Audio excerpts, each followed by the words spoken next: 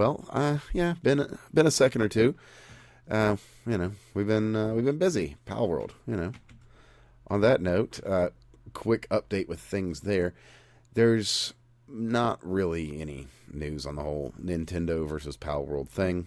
Nintendo's got their eyes out for people that are legitimately infringing, and they got like another new suit against another one that's out there.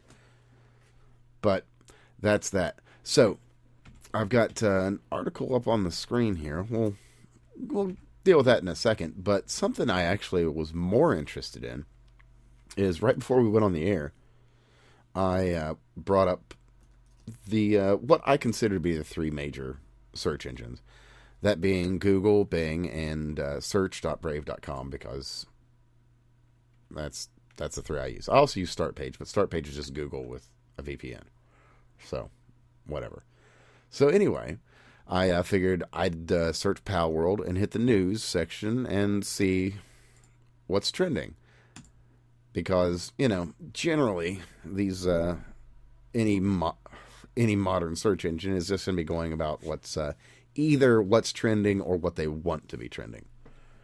So without further ado, I'll just read you the top five titles and where they're from, and let you make up your own mind.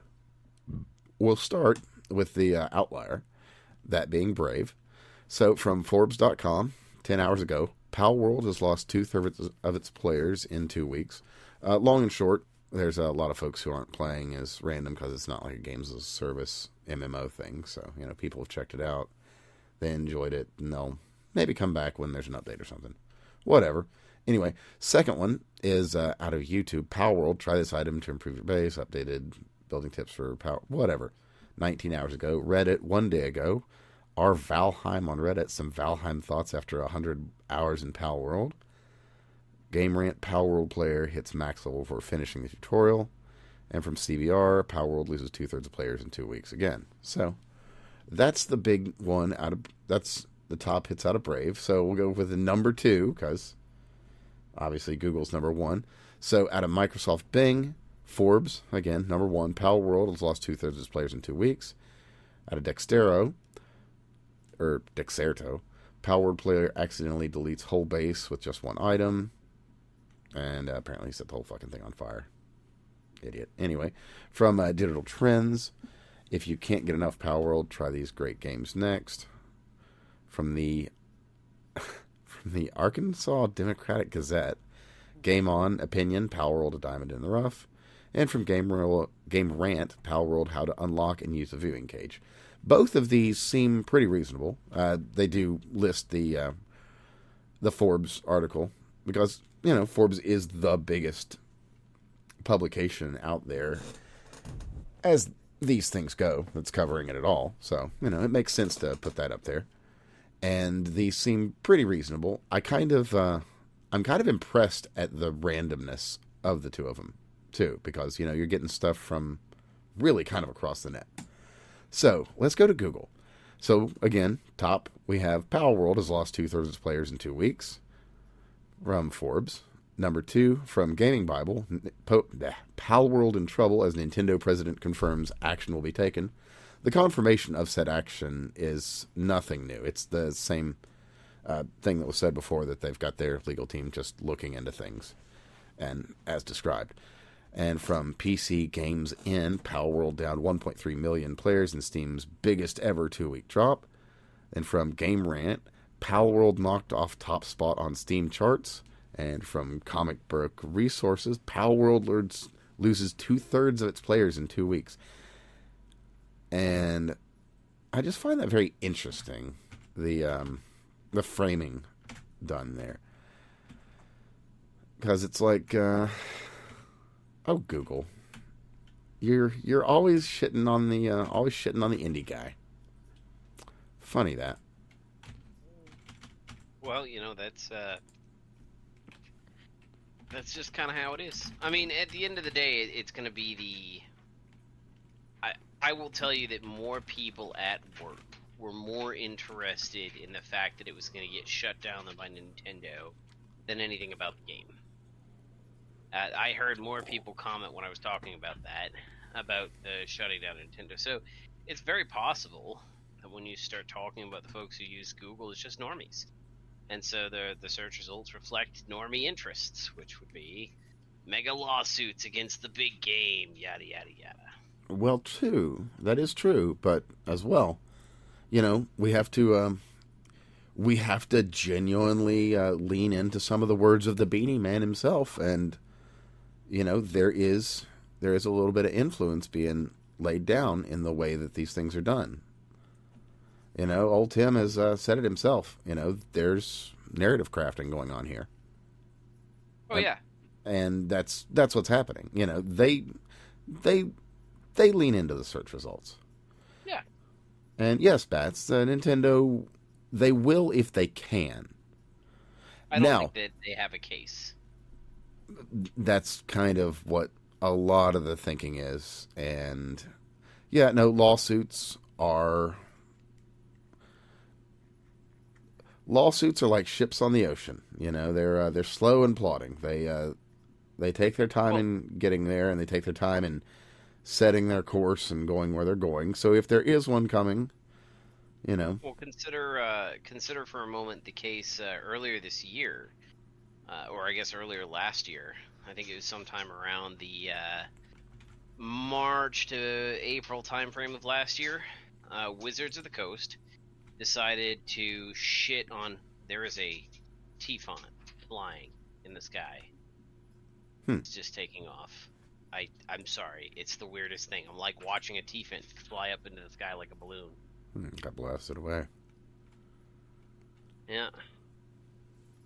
In any case, so Wizards of the Coast, they chose to revise the OGL. Now, the OGL for D&D was put out sometime around the late 90s, 99, 98, 99, early 2000s, somewhere in that time frame. Mm-hmm. And it was part of the release of 3rd edition, which changed everything from Gary Gygax's very math-intense system into the much more approachable D20 system, which made the math straightforward, and you're just basically trying to over your meter beat, right? That was the system that came up. That was the system that got replaced, and it led to tremendous success for D&D because it allowed for a whole bunch of people to use some of the D&D concepts and IP. They had some stuff that wasn't OGL and some stuff that was OGL, but they had people that were able to use direct concepts and framing and terminology in writing books and fiction and independent third-party stuff. And part of the reason that they did that was that if you operated a game or built something under the OGL where you got to use Wizards of the Coast IP and they liked what you had going on, then they could basically use it there. So if you did an OGL thing, if you were working to their products under the OGL, then fundamentally your products were under the OGL, and everything was all Interoperable, great. if you like. Yeah, interoperable. Sure. But also you interoperable really from cool. from like an actual business standpoint too. Right. It allowed them to essentially allow home brewers to use their crap. And so the dude who's over there running a show kind of like ours is going to make himself a quarter over the year. And do they really want to go after your quarter? No, it's not worth the time, effort, and energy. However, if somebody does produce something that's really valuable, then they can borrow from it and use that to inspire their own designs and make it mesh better with their system, and therefore actually make money off of it. And that's kind of the theory. Was that we all grow together. It's open source gaming. And then they decided that back in, I guess, to continue the history lesson, sometime around 2008 2009 they released 4th edition, and 4th edition pissed everybody off. They'd already released 3.5. They really needed to go to a 4th edition. 3.5 had the problem that you have with tabletop games is unless you have very, very strict mathematical control, you get power creep. And so all of a sudden, you get things, the Pin. Anybody wants to look that up. By level 2, you become a god because of a whole bunch of esoteric feats in a bunch of different books, and then you can make yourself a living god in the game. by level 2. And I don't mean I just you're overpowered. I mean literally you are a god in the game with a domain and all the other stuff. well, there's a thing that if you are an evil bard, that you can, and you have, if you happen to have the Book of Vile Darkness, and it's fuck, I can't remember the other one. It's one of the bard specific source books, but by way of that, you can summon a swarm, give it sentience, and because of the size of the swarm, it's got like far, far, far deep into epic numbers of intelligence and charisma and wisdom, and so it can immediately, upon being summoned at level, I think 2, grant wishes. Really? Yeah. So that's kind of interesting. Yeah. But so, yeah, so but yeah, was, that's one of those things. That's kind of a thing. So that's for those of us who like to theory craft and power game, it's part of the game. It's part of the game mechanics. But obviously, by the time, and that's part of power creep, right? You want to put in these unique abilities, and there's no way for a game designer to account for all of the different abilities in all of the books and how they're all going to interact, right? For whatever cool idea that is that you had. So D&D needed a replacement. They did 3.5, which kind of adjusted everything to keep it in line, but power creep was still an issue. And World of Warcraft at the time was making a ton of money. So Wizards of the Coast decided that they were going to produce a tabletop game. Yeah, let's do it like that. Let's do it like that. And of course. And in the classic internet moment, you have the screens that says everyone disliked that. Yeah, it was they were trying to catch that, and 4th edition came out, and it was 4th edition made a lot of improvements. It changed your resources from solely on a per day basis, because if you played 3rd edition or 3.5, it'd be like, go take a fight, go take a nap, go take a fight, go take a nap, and that's just basically how adventurers progressed. You didn't have resources that you managed in a dungeon. You just wall yourself in and set up watch, and what the hell, you go into every fight fresh. So they tried to do some changes there. They tried to make it, but the math became nakedly simple. So your cleric and your wizard and your fighter were all equally rolling 1d6 for whatever their attack is, using at whatever it was, with no real major variation between. Yeah, it was utterly bland and homogenous. It was absolutely bland and homogenous. So everybody hated it. And the consequence of that was there was a group. They ended up forming the company Paizo, but they had a whole bunch of homebrewed rules that they implemented to deal with those specific problems. So they implemented concepts like the cantrip system, because under 3.5 rules, cantrips, which are these very, very weak, low-level spells that you pretty much don't use after your first level there, they had a certain number of casts per day. They made those things unlimited, so basically gave wizards a weapon that they could actually use using their spell abilities. They had things where they implemented a whole bunch of different class features that made these classes a lot less cookie cutter and unique, so you stopped having this desire to go away from the base. And this became a system known as Pathfinder. If you play Pathfinder 1st edition, which was, I think, that ran pretty much right around that same time, and Pathfinder 1st edition was late 3.5.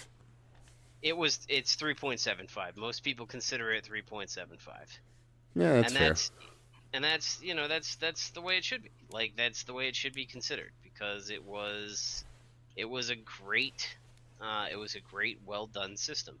And they eventually came out with 2nd edition, and that's been going now, actually, for quite a few years. I think it's almost 10 years old now. No, it can't be almost 10 years old.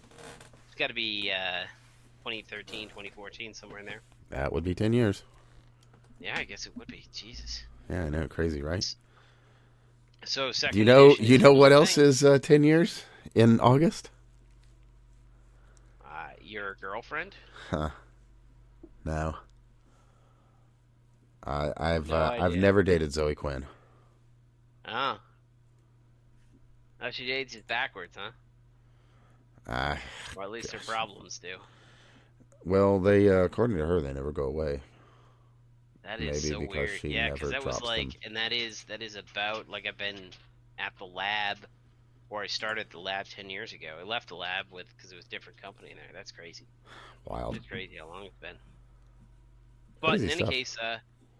case, uh, Wizards of the Coast decided that they were going to update the OGL, and they were going to update the OGLs to include terms like if you ever make more than X amount of dollars, uh, then Wizards gets a direct using anything in the OGL. Then Wizards gets a direct cut of. And this is last year, by the way, just This as a was by the last by, year. The 2023. Wizards would get a 30% cut of your gross revenue, not even your profit, your gross revenue.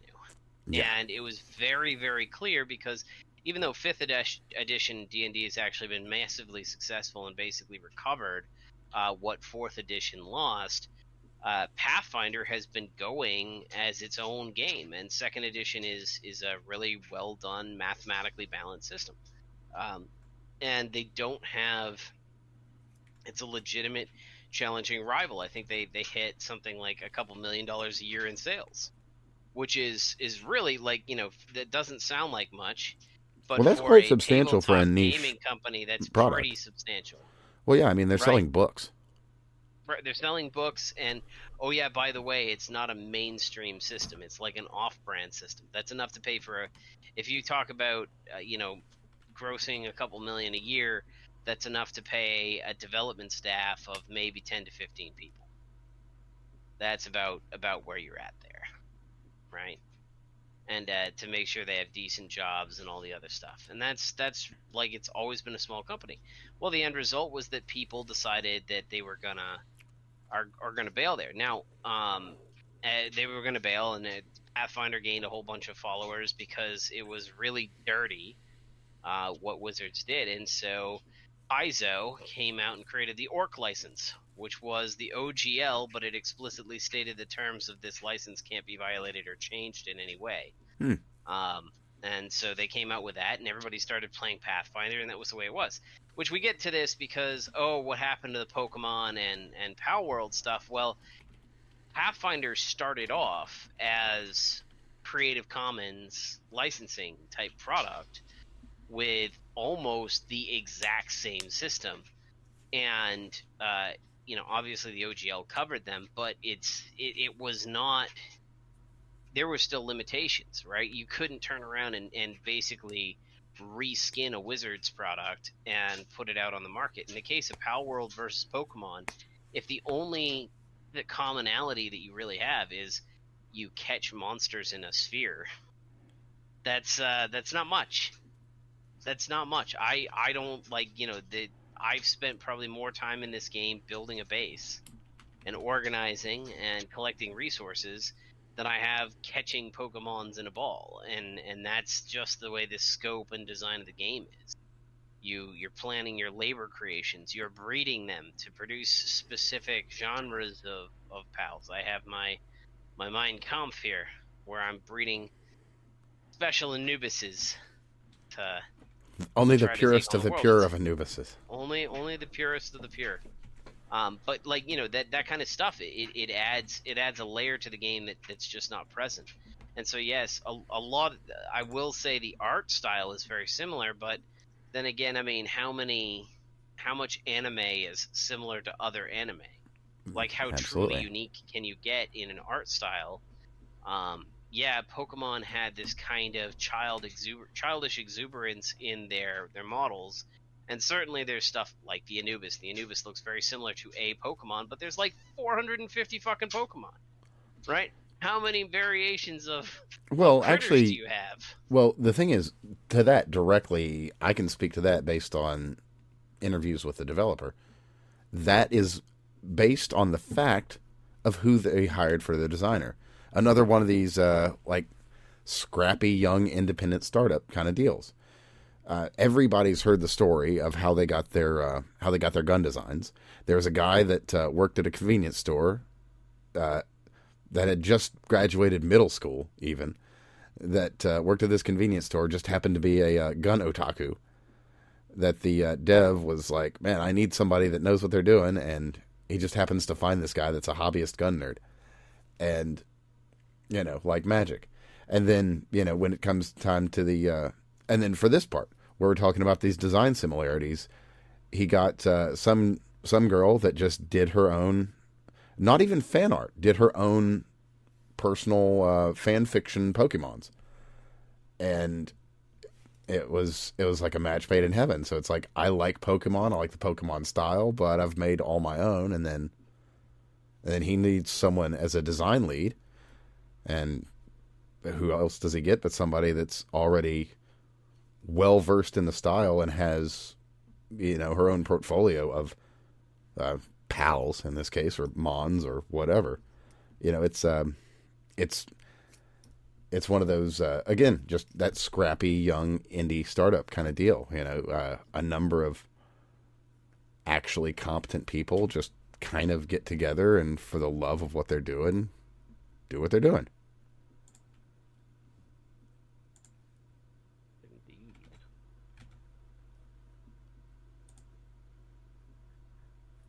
So that's I don't think that they have a case.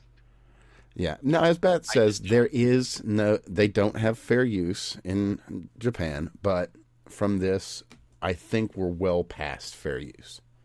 Well, that's the point, right? It's not, writing a story about a Squirtle or something like that. Now, might Nintendo do some fuckery? Maybe. As a matter of fact, I've heard that they are pulling some strings behind the scenes. They're calling up all their talent that works on anything with... Well, they aren't. The companies they work for that do the hiring and the staffing and everything, they're making the calls. Those calls being that if you work on Pal World, this is going out to... I've only heard to voice acting talent in Japan, but that being, if you work on Pal World, you're not going to work on another Nintendo product ever. Which tells me also, man, they really don't have a case if they're pulling these kind of tactics. Well, these kinds of things are... I don't think that that's a real thing. Maybe not. I can't attach anything to it more than rumor, but it is something I've heard. I mean, the thing is, the question you have to ask is, so let's say an individual's talented, and they come and they work on Pal World. Why wouldn't Nintendo want to hire them after they've already been tried out and demonstrated success? You know what I mean? That's a real danger. I would not be in a position where I would turn around and say, hey, yeah, because somebody put out an IP, which, by the way, like this Pal World doesn't compete with Pokemon. It's a different game, right? It's a different game. It's got a different market. It's on a different platform, right? This is not something that they released for the Switch. You know what I mean? It's true. This is not the kind of thing that you just turn around and be like, oh, well, this is direct issue with their market share, because it's not. Pal World is, well, it's not, but it is kind of its own thing. I mean, but it is, but that falls on the back of Nintendo and Game Freak. IP, right? It does a similar thing, but it's not directly competing with Pokemon. No, it's They're not at all. Lose but money on Pokemon sales because Pal World exists. That's well, maybe a little, but not enough to, it's not a legal thing. I mean, they are going to, but that falls to them not being innovators, not to their, not to any sort of theft or anything, but to the fact that they're not doing the cool, new, interesting thing. That falls to Game Freak kind of thing. And the people that are developing the Pokemon games. That's, if people just aren't that interested, they just aren't that interested. Well, and at the end of the day, right? Like if a new Pokemon comes out, nobody's going to be in a position saying, "Hey, yeah, I want to play Power World, but I don't want to play Pokemon. I don't need to play Pokemon, right? Because I'm playing Power World." That's not going to happen. That's not how people game. We don't turn around and not buy something that's a good IP because we have something else that's kind of similar. We're like, yeah, let's do multiple of the same type of thing. That's just the way the industry is. That's true. So I don't think, I think on one hand, so what do they have to be cautious about? The first thing they have to be cautious about is they have to defend their IP, because what tends to happen in the courts is that if they don't defend their IP, then they don't adequately defend their IP, then it can be considered abandoned as a property, and that means that they get, basically they lose custodial control over it. Mm-hmm. So they do have to do something, right? They can't just do nothing. At least not in perpetuity. But it doesn't mean that they need to. They have to go after everything. It's kind of like Blizzard, right? Blizzard did the same thing a little while back, where somebody made, was it a MOBA? Might have been a MOBA with some Blizzard IP, and they said, "Oh no, please don't." And they did this kind of like half-ass method of doing it, but it was only done to make sure that they maintained control over the actual characters. That's it. It might have been a mod for something or something. Was that the thing that became like a game Heroes. in and of itself? I think that's the thing that became Dota, I think. Yeah. Dota. No, Yeah, Dota, I think that is that. I think, yeah. And then there were a bunch of clones. But yeah, I think that was the thing. And then they basically, I think what they ended up doing was they sued them and then bought them in bankruptcy for like what they thought the IP was worth. And Dota, they basically said, hey, you can keep making your game your way, but we're going to use this and make Heroes of the Storm, is what I think ended up happening. Something like that. But they basically did a no, stop, and cease and desist, but it wasn't really, and it's a whole thing. Yeah. Oh, yeah, I guess in a kind of related story, and the they at least made the attempt this time. Is that I don't know if you've heard, Lloyd Austin is back in the hospital, but they actually at least said something. Who So is Lloyd Austin? Secretary of Defense, Oh. the one who went into the hospital, last time, and yeah, then we didn't find out for why like didn't 5 they- days. So they To at be least, honest, if we're going to talk U.S. government news, I think the big one is the DOJ is not prosecuting Biden because he's mentally inept. yeah, he has been found not competent to stand trial. Yep. Yeah, long and short. I mean, those aren't I specific words, but you know what's great, right? Like, we all know that they had to find some reason why a Democrat isn't going to get prosecuted for a crime they're going after Trump for, right? Where he did the same thing. yeah. Well, they've got to put something arguably down. Even worse, at a lower tier with less power and permission, right? So they had to explain it.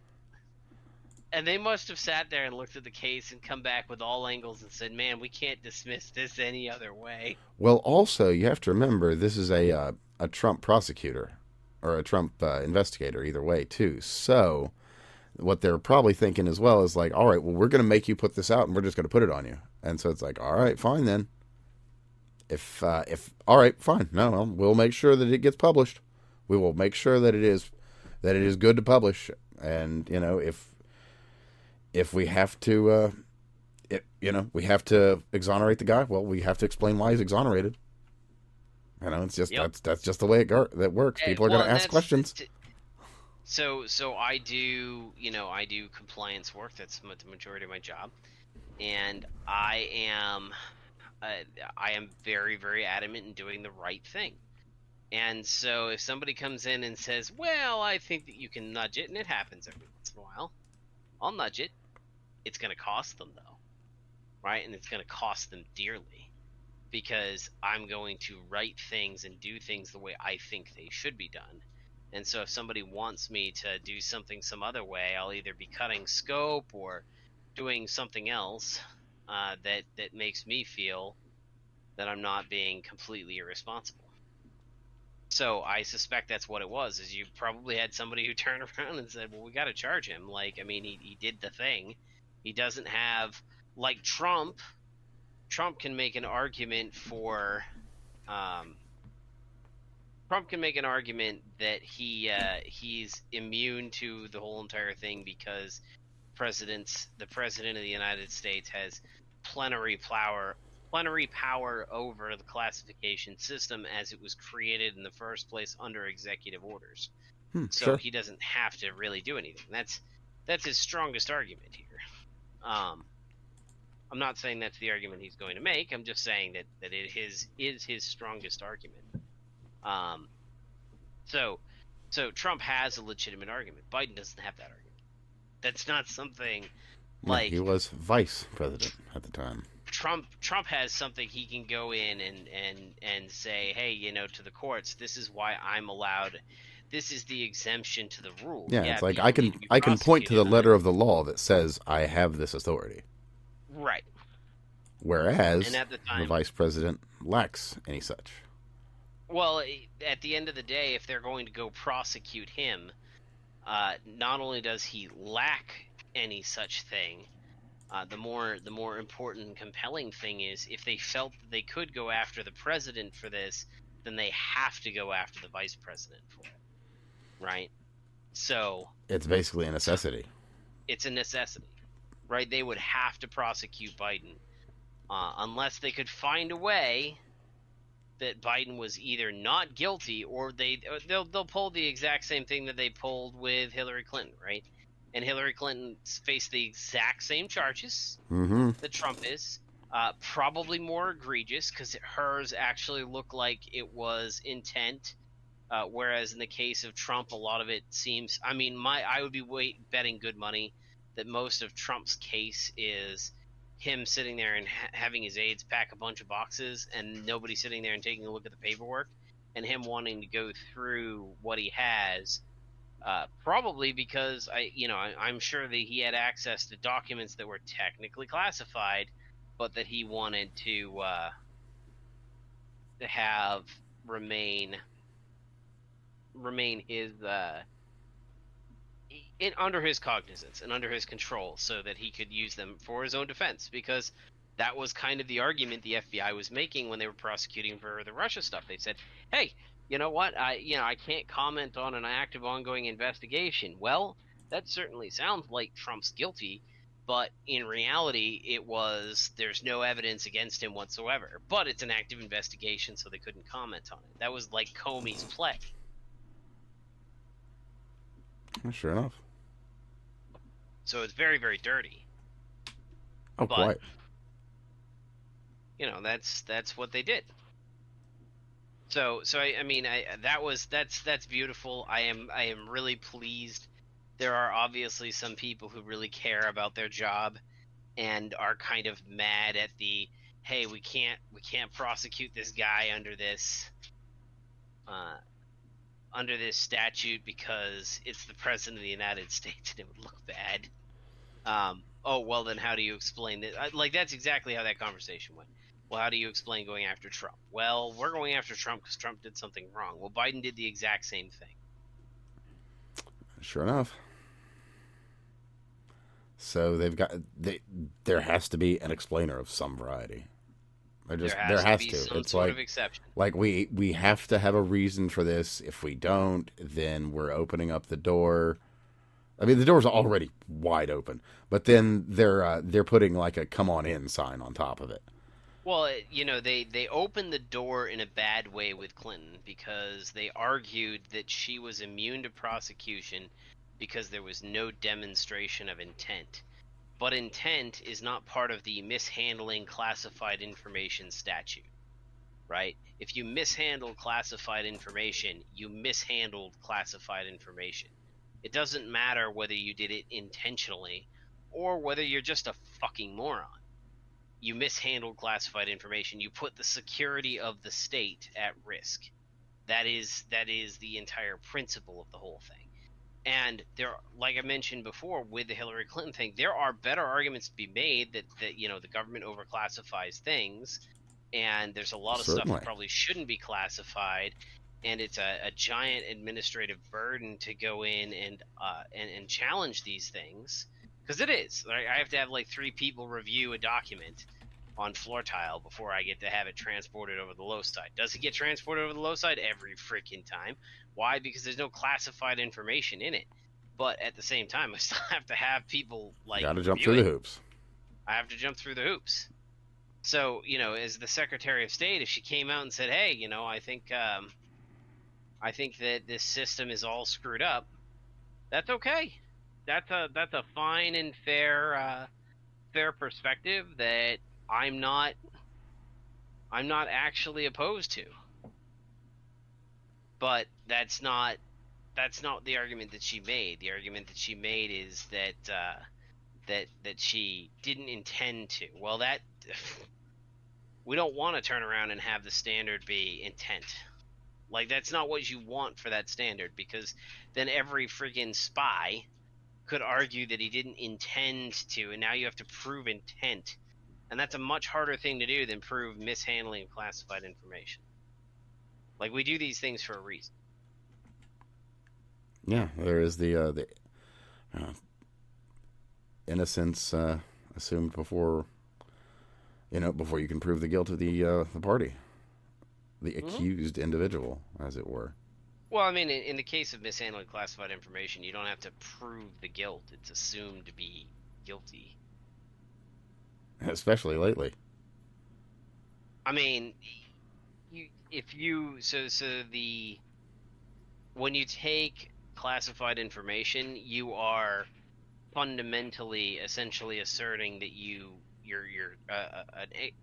you're essentially asserting trust. If you mishandle that classified information, then the Yeah, if it can be mishandling tracked of the back to classified you, then yeah, pretty much there's only well, I malfeasance mean, that can be thrown to it, and it it should has be to, able to right? be If tracked you back to you because it there's always is generally a tracked back. pretty darn good paper trail on most Well, top secret and confidential documents. each one has its own identification marks, and each one has a record, and you have to request authorization for the file, and yeah, it's a thing. Like, I mean, I've had stuff that gets classified after the fact, because it wasn't thought to be classified at the moment, but then somebody sat there and thought about it and said, well, if an individual had access to this other piece of information, then it would the combined total value of the information would be classified. That's a thing that happens too, which is really annoying. Oh, I'm sure. But at the same time, it's, That with context, this would be classified, but by itself, right, by itself, it's not. And so what do? Well, in that case, the government generally classifies the entire system. And you're like, well, it didn't need to be classified, but that's how they work. that sounds like my government in action. Yes, indeed.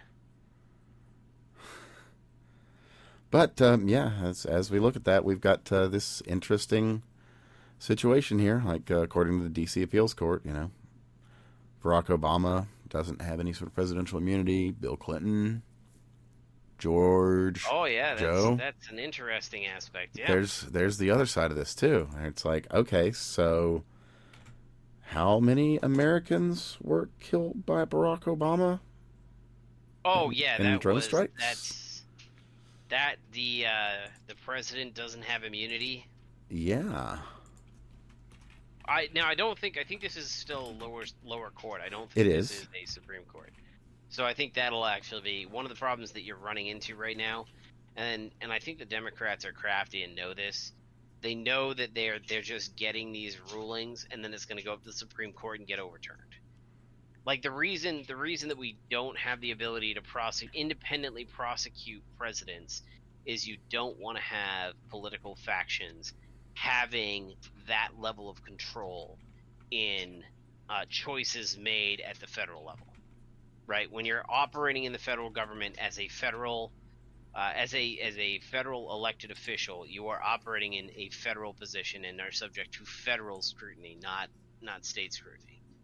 That's not to say that you should be willy-nilly committing crimes. I don't think that's an appropriate choice, but the federal government has to the federal government has to investigate, charge, and prosecute you for those crimes before any sort of state claim to having standing applies. But yeah, the DC Circuit Court, just as a by the by. Yeah, So that will if definitely there's a be ham moving higher. sandwich with a Trump sticker on it, they'll convict that. Yeah. Yeah, they will. They will. So, yeah. There's that. Yeah. And then what else do we have this week? No, well, There was a lot. there's a whole lot. There was that bill that got introduced for a little while. Oh my god. The immigration bill that So the crazy part is there was some really good stuff in there. a little bit. Actually, the majority of the bill was good stuff. The problem is that the impact of that versus the bad stuff outweighed the good like 10 to 1. Oh yeah, poison pill. Like it was sure, we'll give you, because there's a couple things that need to be done, right? We absolutely need to bump up the standards associated with what constitutes a credible fear, right? And I think that the appropriate way to do this is to basically turn around and say, if you are not we only accept immigration through our borders at actual border checkpoints. If you want to make an asylum claim, you have to sit there, and you want to make it to the United States, you have to go through an official checkpoint. That's part one. You just say that's part of the process. If you didn't come through an official checkpoint, you're automatically deported. Process number 2, you should have to prove that you are a citizen of the country whose border you're attempting to cross, right? So yeah, we should accept asylum for people from Mexico, right? If the Mexican government has political prisoners, we should absolutely be doing something about that. I think that's completely reasonable. If Guatemala if they're making a claim that they are a political prisoner of Guatemala, why is it that they aren't going through? Did they swim on the ocean to somewhere? Because if that's not what they did, then right, unless exactly. So and I don't. That's a long swim. Is all I'm saying. Country, if you have chosen to travel through other countries on the way to the United States and have not made an asylum claim within those countries, then we should just straight up discount it. And that was I believe that was actually Trump's policy. Was that, I mean, he didn't explicitly say that. I think he put in that was part of Remain in Mexico, right? If you're coming up through here, unless you're well, it was everyone remains in Mexico that comes up through the Mexico corridor thing, right? But above and beyond that, yeah, that was another part of it. I would have just turned around and said, asylum needs to be made at the first country that you have a reasonable opportunity to make it in. Like if you're coming up from Panama, if you're coming up through Panama, you're coming, Honduras or Guatemala or Colombia or any one of these other places, and you come up and you pass through 3 or 4 countries on the way to the United States, and you didn't feel that you were safe enough there, you need to demonstrate why the Mexican government is out to get you.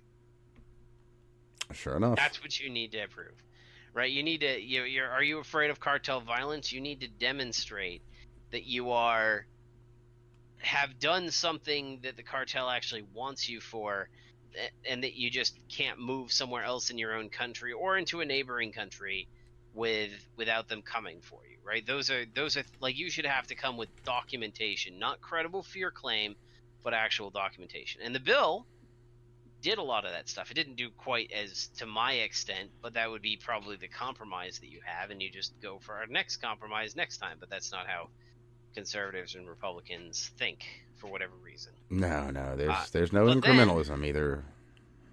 Yeah, the progressives do incrementalism very, very well. They do a crazy big ask, and then all of a sudden they turn around and they go, oh, well, you won't let me have this thing that I want. So let me go for this other thing that's not anywhere near as difficult for you to grant. You'll say yes to their small ask, and then they just bide their time before making another big ask. And that's why we get these crazy friggin' progressive ideas. Well, that and, some of them are legitimately just kind of insane, but yeah. Well, yeah. But, they do progressive, or they do incremental change all the time. Mm-hmm. They do it by bleeding crazy nonsense. I think what's ended up happening is the progressives have lost control of the base of their party, and so now they're no longer making these small incremental changes.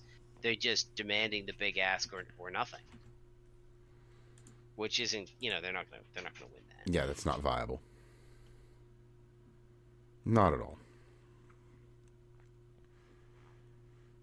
So. Oh, and here's one that I don't know if you've heard about this one. The Michael E. Mann versus free speech. I think I saw something about that. It's getting interesting. We're seeing people have to answer questions about that hockey stick in the 1900s to 2000 climate data. And they don't have adequate answers at all. Really? Well, tell me about this, because I've only seen a couple. So we're gonna have to wait until most of climate Twitter. That's probably not a bad idea. I have honestly, like, when it comes to politics, as much as I have libertarians that come across my feed doing their little libertarian whinging. I have a couple conservatives. Thank God, after Elon Musk came in, all of the MAGA files got fucking booted from my feed, because I'm not MAGA, which is the old Twitter thought I was God MAGA forbid, because... God for fucking bid, none of them ended up getting banned. They're just not on your feed anymore. How fucking hard was that? Yep. That's all, and it's crazy too, because that's kind of how that highlights the progressive view, that they have zero idea that there is a gradation in belief systems other than their ideology. It's their ideology and nothing. So they thought that I was hardcore MAGA when that's not the case. I like, peace. Peace is good. I also, I'm also not even hardcore libertarian. Like I am in many, many regards, but I believe very firmly in walk softly and carry a big stick. So when Trump did his missile strikes, I thought that was a good thing. And you go to the hardcore libertarians and like, oh my God, why did he do the missile attack? Well, if you walk softly and carry a big stick and you never ever use your stick, then you haven't really walked softly and carried the big stick. You just told other people that you had a big stick. You have to actually be willing to use it occasionally. Well, so dropping the Moab was important. The 56 missile strikes, those were important. Turning around and saying, yeah, we're going to fucking blow your shit up, it's scary. When the United States actually uses its weaponry, we're fucking terrifying. Well, early on in his administration, when Putin was kind of doing his thing, and this was, and I'll say this now, we have no business being in Syria then. We have no business being in Syria now. Sure. But Putin was doing some gesturing and was saying, hey, I don't have any guys here. There are none of my guys here. No Russian forces are stationed here. So Trump struck some rebels. And there were about 200 rebels that died. Rebels. And there were a lot of people upset in Russia about that. A lot of people at the MOD. But, that's one of the things, you call the guy out and he's like, okay, you called me out. Fine. All right. Fair enough. Well, and that's, the Putin interview. That was another thing. That's the other one that happened. And you know what? Yeah. Credit to Tucker. He asked some great questions, some hard ones. Well, what I really actually liked about it was that they let him speak. Indeed. And you get to, anybody who's read Dostoevsky understands the Russian mentality. And his whole 30-minute long meandering, not really getting to the point, that is like straight up Russian literature. They beat about the bush forever and the day, talking about all of the grievances that they have against whatever thing it is that they're aggrieved against. This is like Russian bullshit 101. And that, I'm not saying it's bullshit. It's just, he was making a point. He just takes really long-winded way to get there. Right? He didn't just turn around and get there. But he also told some really straight to the point, why did you go into Ukraine? Well, there was a CIA coup in the country. Right? Well, okay. Fair enough. That's kind of like 2014 Maidan coup. Yeah, there it is.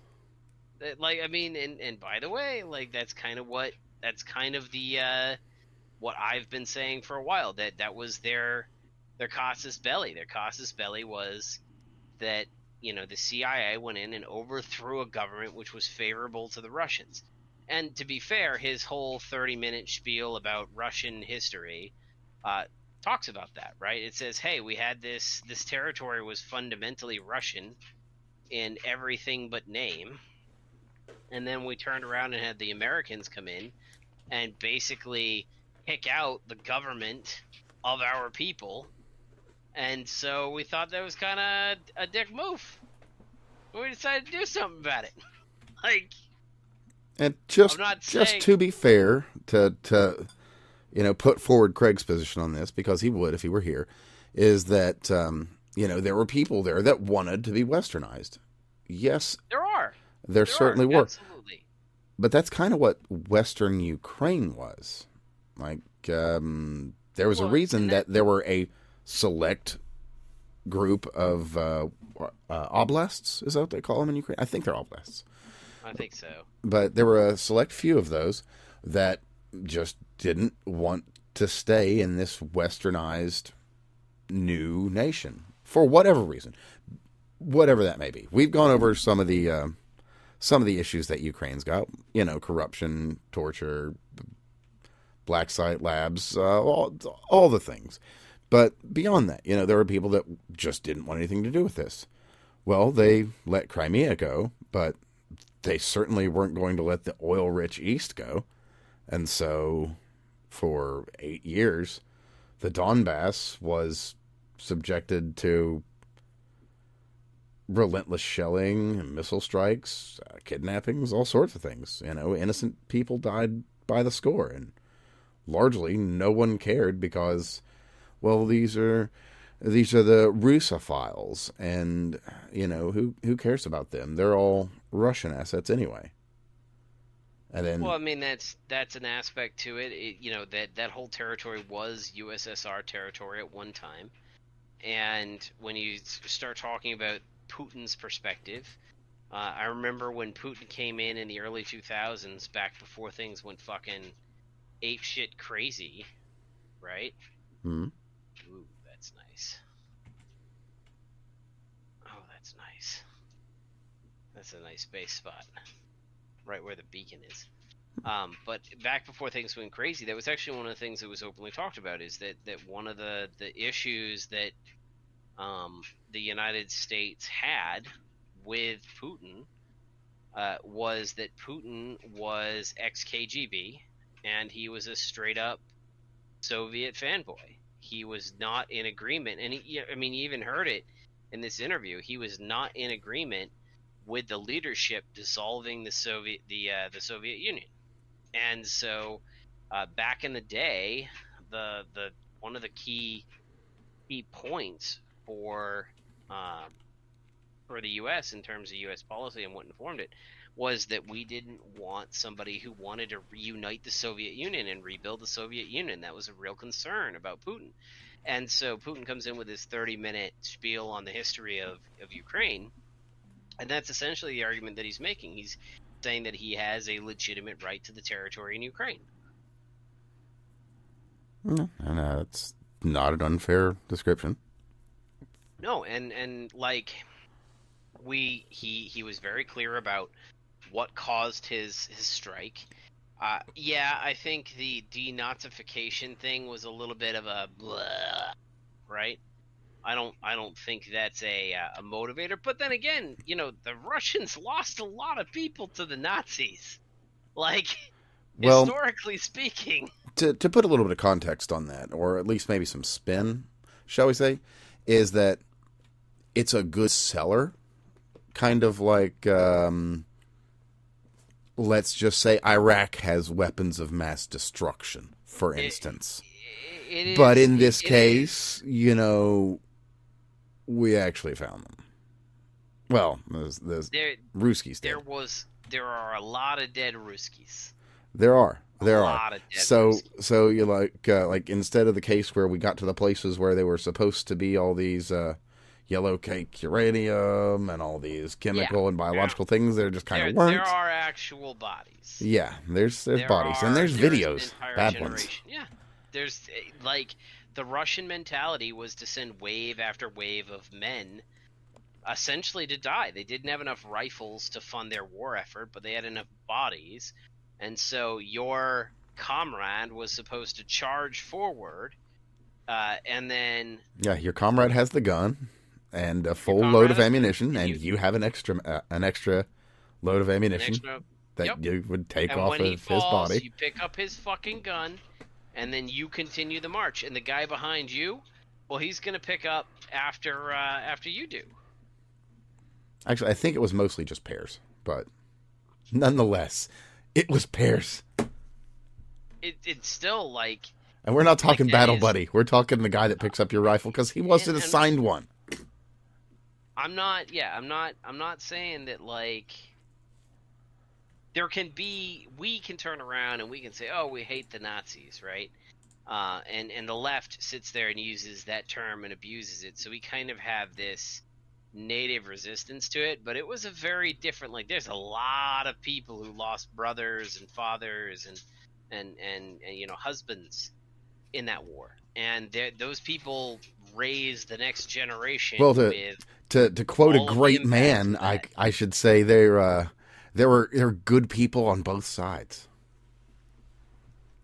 Well, I suppose you can quote such a man.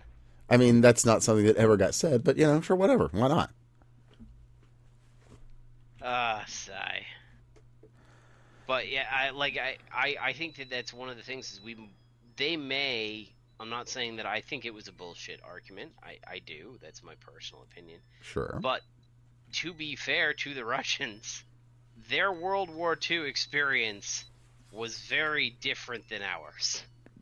Their World War II perspective is very different than ours. Their perspective of Nazis is different than ours. We looked at Nazis as a humanitarian crisis, right? Not really at the time, but yeah.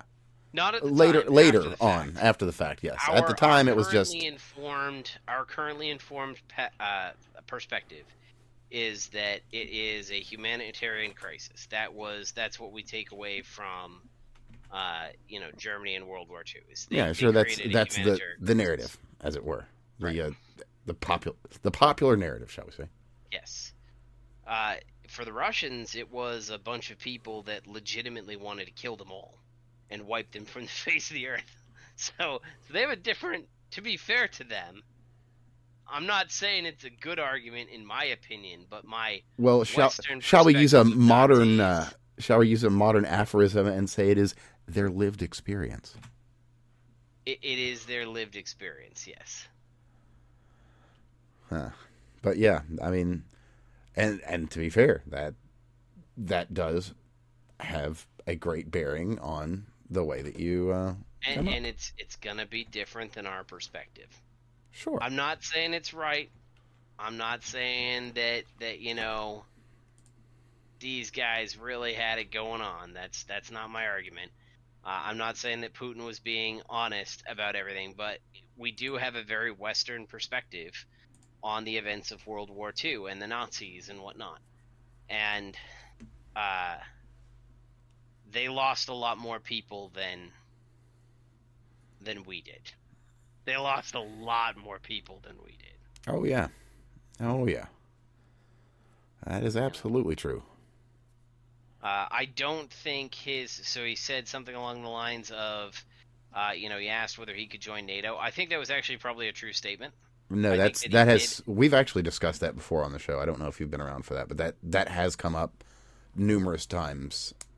Not merely here, but in other conversations elsewhere. But yeah, they were early on in his basically reign of the Russian Federation, after things were finally starting to coalesce again after that really Yep. really dark time after the fall of the Soviet Union.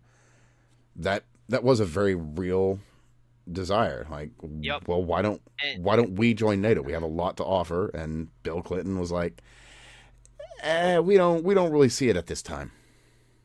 yep.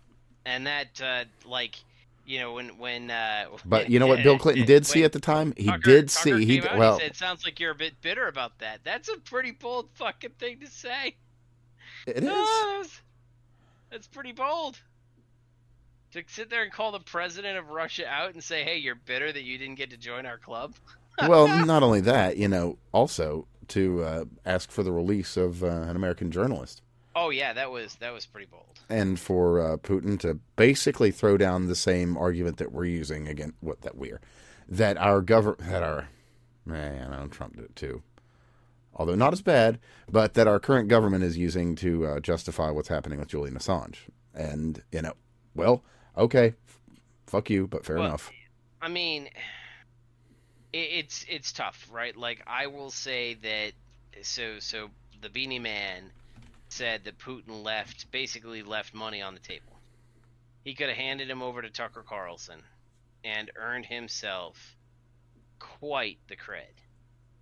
Like, quite the cred. He would have simultaneously humiliated humiliated Biden and Biden's policy wonks, who are all advising this crazy let's get Russia campaign strategy.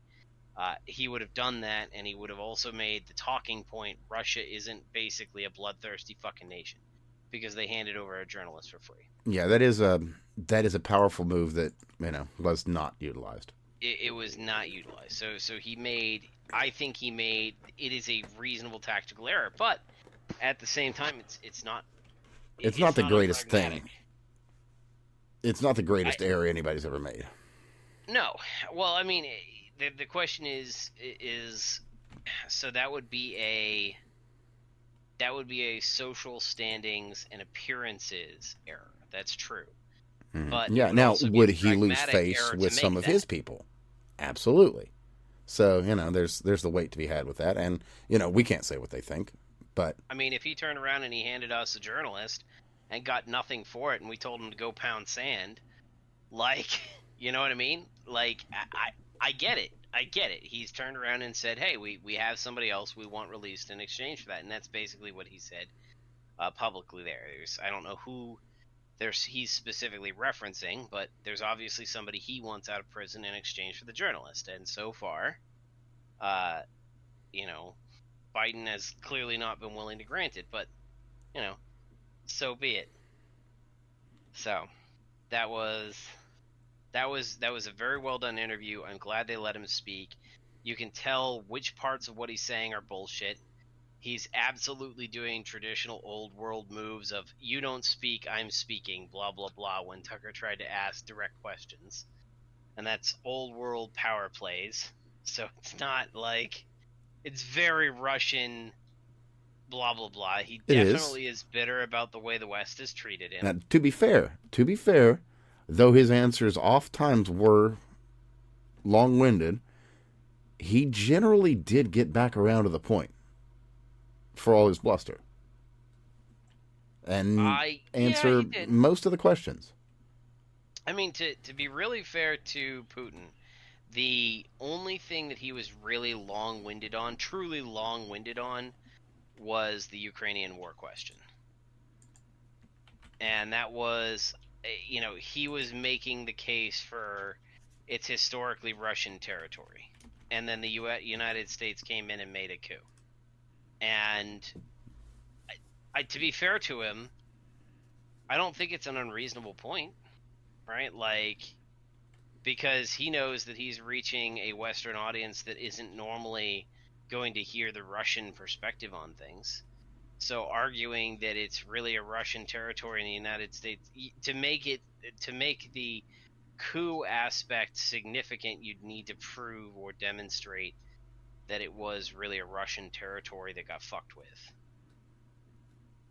You know. Yeah. No, that's absolutely true. But So I think depending on how was, you take the arguments, I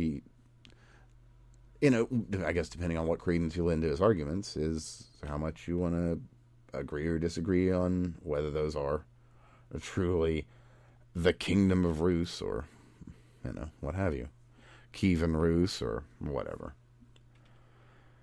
But also his answers on the Nord Stream pipeline, being straightforward and a little cheeky, even. Great stuff. That was funny.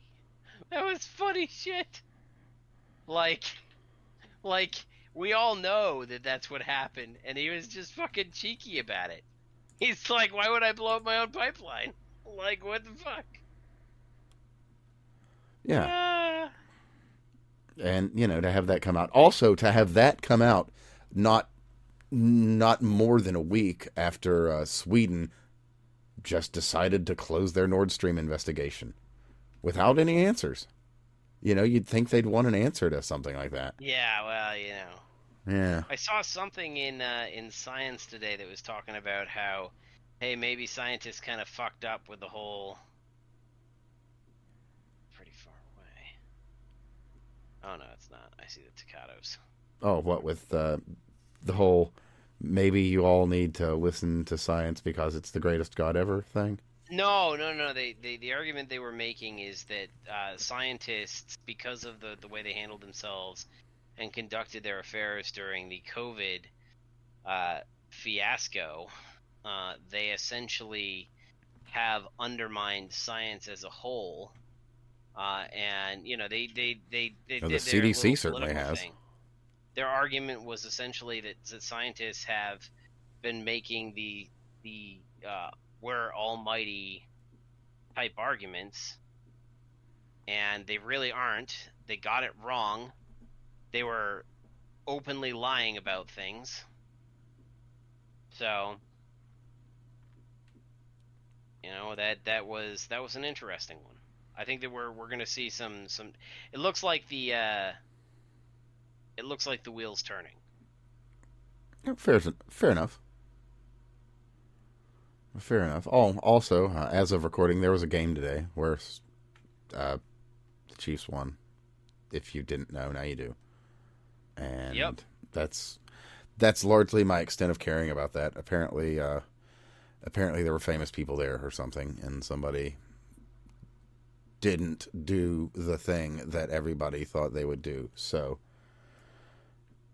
maybe the psyop was the psyop. Taylor? Yeah, all that dumb bullshit. So anyway, the stupid. psyop was the psyop and is the psyop. Long and short, what the people pushing this dumb bullshit are trying to do is another fucking Q thing. They want to make all these people piss off enough people so that they hate them. In this case, those people are directed directly at Taylor and, to try and get her to probably say, you gotta stand up against these Q-tards. So, well, again, the psyop is the psyop. Just ignore this shit and it'll go away. I don't know. It's really, really strange to me how kind of fanatical some of the right gets to be sometimes about like stupid nonsense. I don't know. Yeah, no, I mean, you make a fair point. I don't know how much of it is legitimate. I know that some is. I'd like to know the proportions. Legitimately. Because there's some wild shit that people say. Like some absolutely wild shit.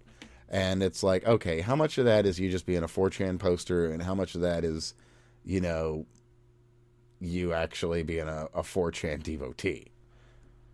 And how much of that is, you're just some boomer waffin or whatever. I mean, these are legitimate questions. Yes, they are. Yes, they are. It's I don't know.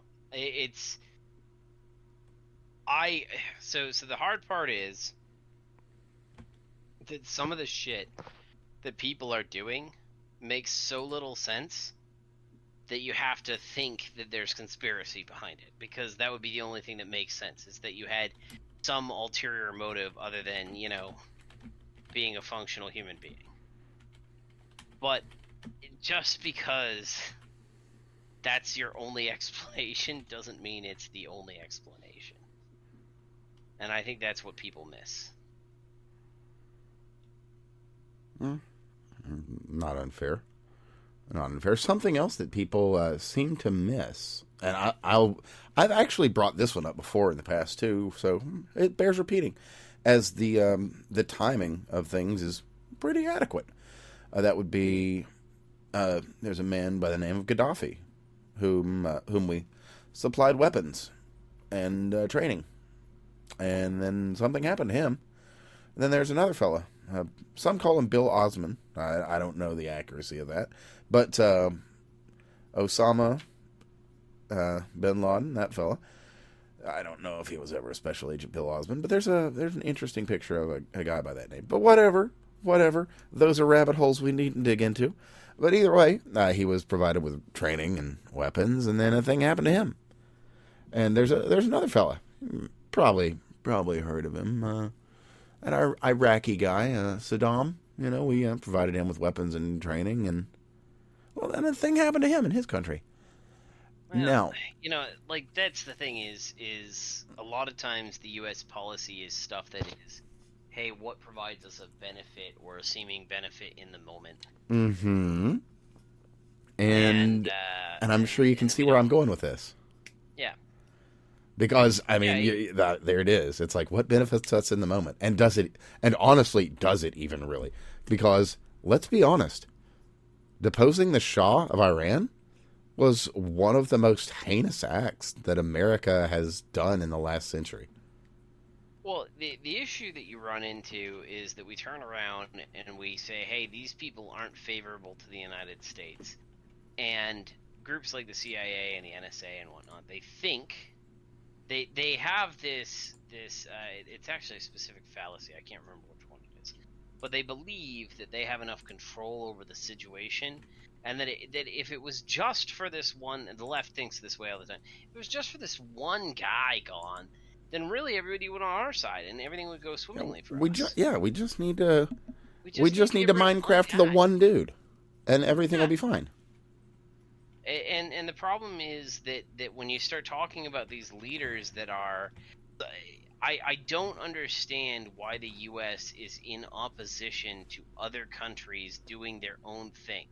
Yeah, okay, sometimes it might not be directly great and stuff for our goals, for sure, but if every country minds its own business for the most part, and then comes in after the fact and tries to figure out a point of cooperation, we can usually figure that shit out.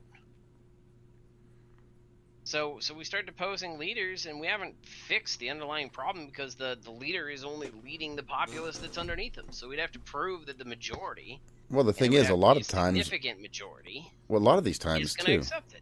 Is what we're doing is creating a power vacuum. And, well, a power vacuum doesn't really select for the best representatives of power, shall we say. A power vacuum selects for the most immediate and effective sources of power. Now, whether that's efficient or kind or any other thing is entirely tertiary to the subject of whether that power is immediately available. And that is where things are decided in a power vacuum. And that's... This American adventurism has had a disastrous cost. It has. Especially in modern days, as we are really seeing our hens come home to roost. I think it would have been far more effective as a U.S. policy for us to simply choose to use our economic power, the joy of capitalism, if you will, to buy these places the fuck out when they collapse. Mm-hmm. Which I can recommend to any listener to check out the Diary of an Economic Hitman. Because it's, well, they're all multifaceted attacks. And that's just one of any number of ways. Because, you know, it's not just about bullets and things that go boom. Or shall we quote that one fella that was there with Kerry Lake that day saying, you know, you might go out to your car and turn it on one day and it goes boom. So, you know. I mean, there's definitely more than one way to deal with that problem. Most certainly. Oh yeah. Here's the other one that's actually kind of just come out. This one, let me see here. When did this drop? This would have been on the 10th. And what we found, as everybody knows, there's AI monitors on this, that, and the other. Any sort of algorithm that's doing all these things across Slack, Teams, Zoom, Discord, whatever.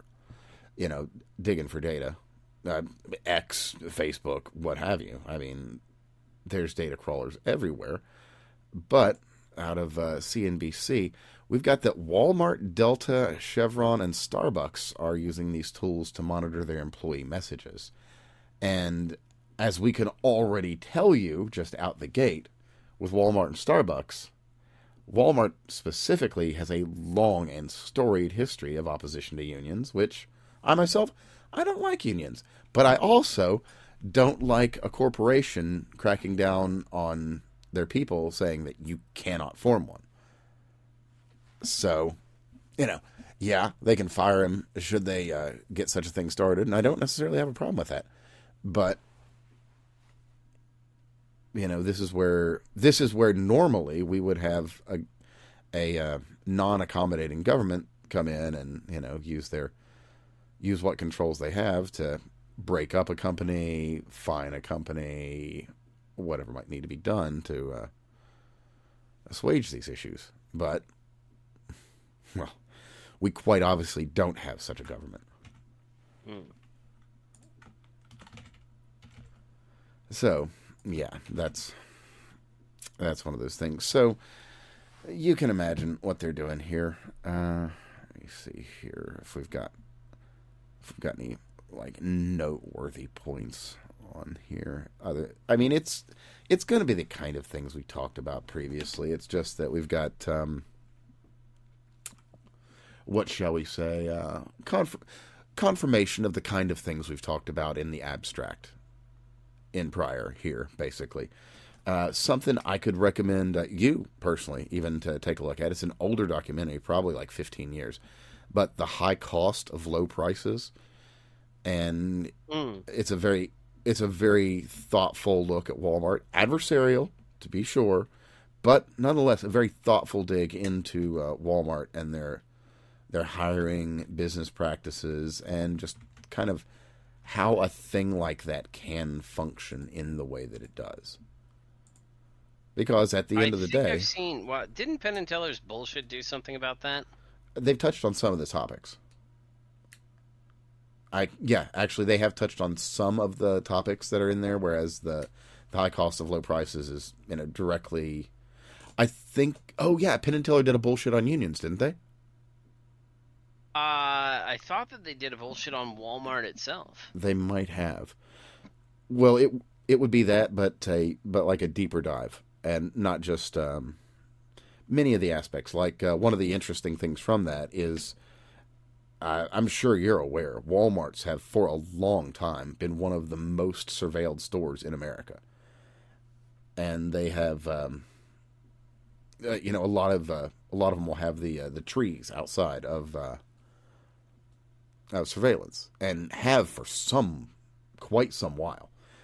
And for the longest time, that was really not anything to do with customers or customer safety, but more, again, of this. They had people that watched those to make sure that their employees weren't spending too much time together when they were, say, on their breaks or whatever, or, before or after work. And they were quite legitimately using this to union bust, which I don't support that. Again, I don't like unions, don't really support them, but also, I don't like this corporate overreach either. It's like this is stretching into the areas of monopolistic controls. And, that's, to me, that's a bridge too far.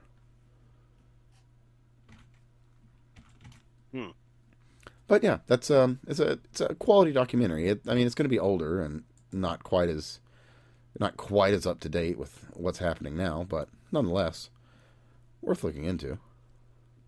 Yeah, it's been a little while since I think that came out. I do remember. I don't think I watched it, but you know what? It would only take me just a moment. So let me just find out the high cost of low prices. 2005. Goodness, 19 years. Wild. Almost 2 decades since that came out, and it is available. Oh, excellent. Okay, I will. I'll go ahead and just. Oh, okay, cool. The production company actually put it up online for free, so I'll include a link to that for everyone to watch in the show links below. So check that out at your leisure, and I'll put that in the show links too, in case. I'll put it in staff chat. I mean, anybody that's listening can find it in the stuff below, since we're broadcasting live and whatever. But yeah, it's goodness, almost 20 years. That's wild.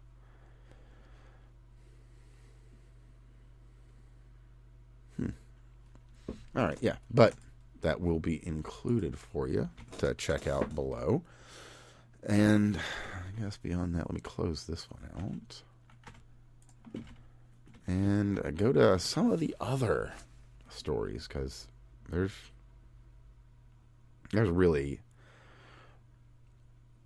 been some interesting fallout from this from the Tucker interview. Like there's really?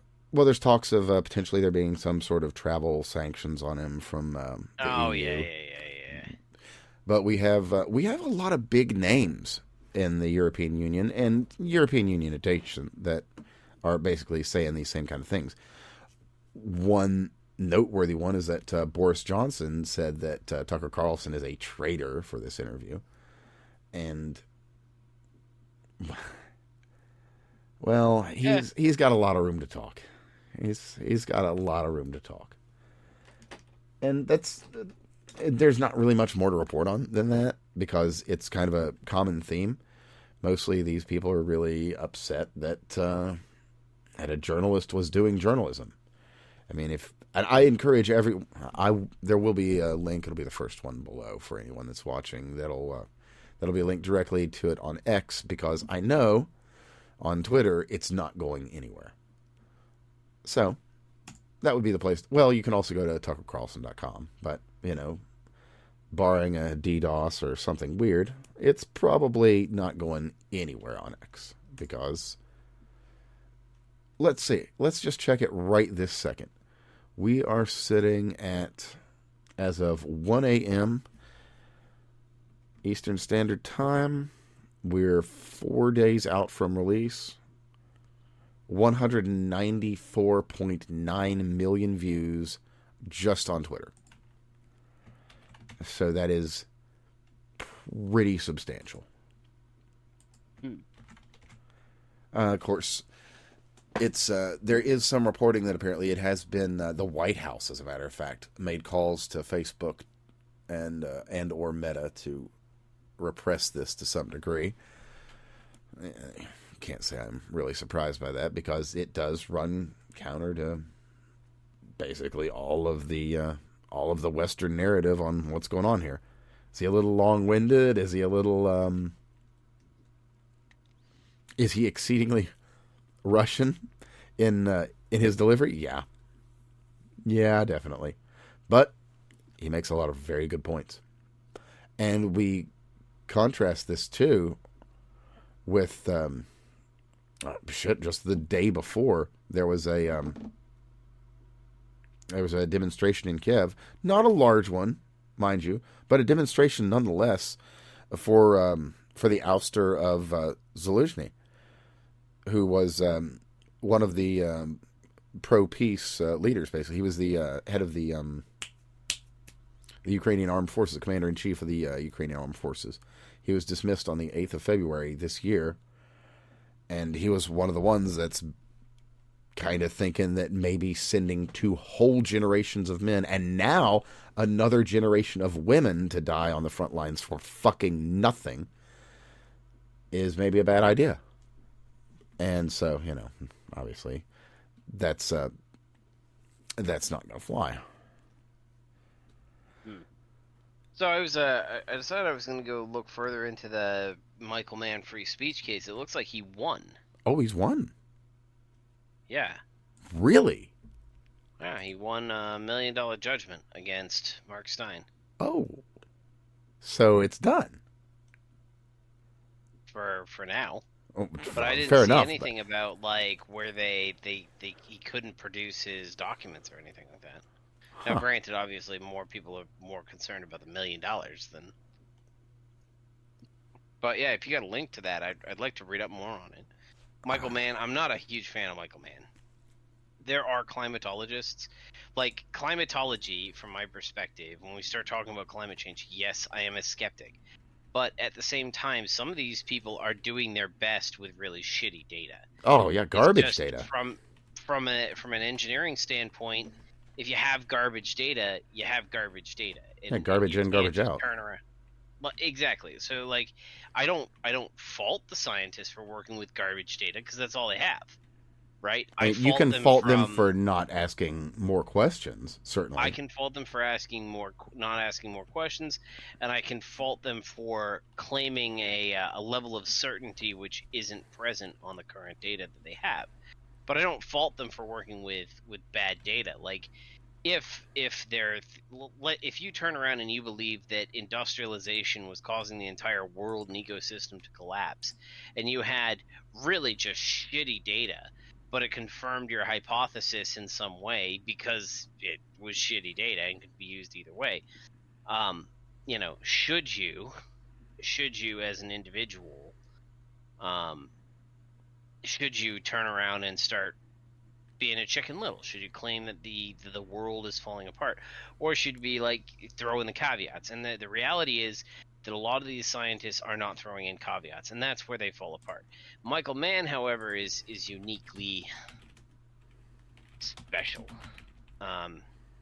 He's kind of he's the narcissist in a weird way. Like, he basically sits there and praises people who agree with him, and then calls everybody else an idiot, which is really funny. You turn around and you'll watch his stuff. He's very emotional. He's definitely not an NT type. He is very much an SF type. Okay, I found an article from Reason, so that'll probably be a fairly unbiased source. Yeah. I mean, if they have something against his thing. Jury found no real damage, but gave a sizable punitive award that could be challenged on appeal. Again, the $1 million. Yeah, that's about what I was seeing. He got $1 of damages. Yeah, 1 against each defendant, and then $1 million against Stein and 1,000 against Simberg. Yeah. I'm much more interested in what they couldn't produce or could produce.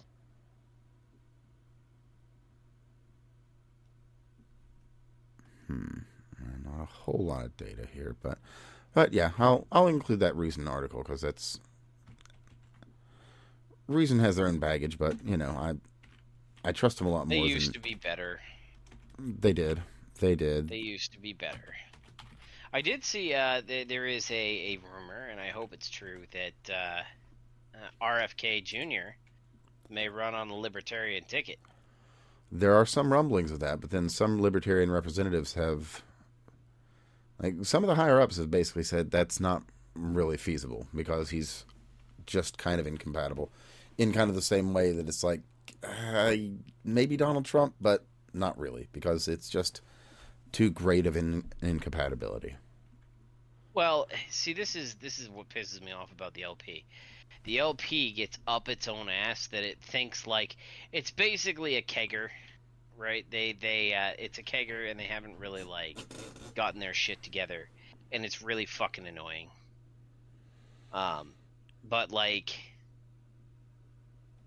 they try to party with the big dogs, and yet they have none of the ability to party like the big dogs. Yeah, yeah, pretty much. And so it's not the first time that they have been in a situation where they have had an opportunity to have a political candidate who is, will a bigger draw than they are. There was back in 2008, I think it was. There was some debate amongst the LP as to whether or not they would run Ron Paul himself, and there was some initial talks that he would be running, and then they decided to do some sort of fucking stupid nonsense, and it was awful. And I think we got Bill Barr that year. Huh. That was our candidate instead of Ron Paul. And I think they need to like come out of their own ass a little bit and maybe sit there and say, "Yep, you know what? I know that RFK Jr. is not our demographic, right? He's not our choice demographic. But he's close enough, and he'd be a huge draw, and he'd bring the party above the 5% they need to get federal funding in every other future election. So, fuck it. Why not? Let's play ball." Well, But they won't. from what I can see, they aren't purity spiraling as bad as they have. So, bless them, they're taking steps in the right direction. How are they not purity spiraling as bad as they have? Well, they have a candidate that's not garbage and actually has some protectionist ideals as opposed to raw, pure libertarianism of, we've got to. He supported the guy that got booed for saying that we would not sell heroin to kids. So, Hmm.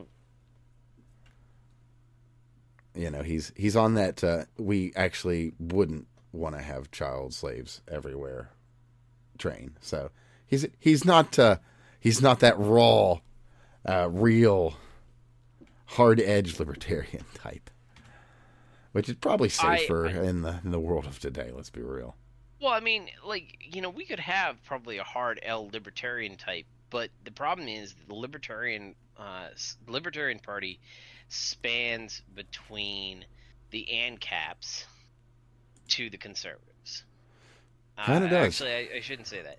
We span between the ANCAPs and the progressives. That's our coverage in terms of who could be reasonably considered right to be progressives.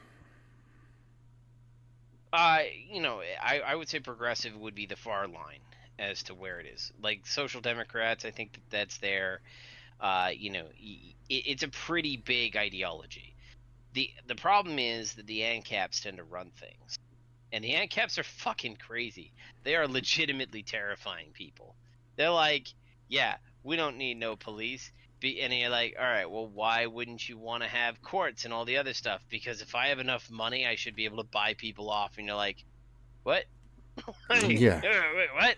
Yeah. Hold on. Yeah, that's the whole. Listen, I've Time got out. I've got this heroin, and I live near a school, so I don't see the problem. Like I am just a businessman. They are, that is an unfortunate reality of the Libertarian Party, is that you have these people that are just like, wait, hold on. And they all get butthurt about roads, but like, Yeah. you have to understand sometimes when your ideology falls flat.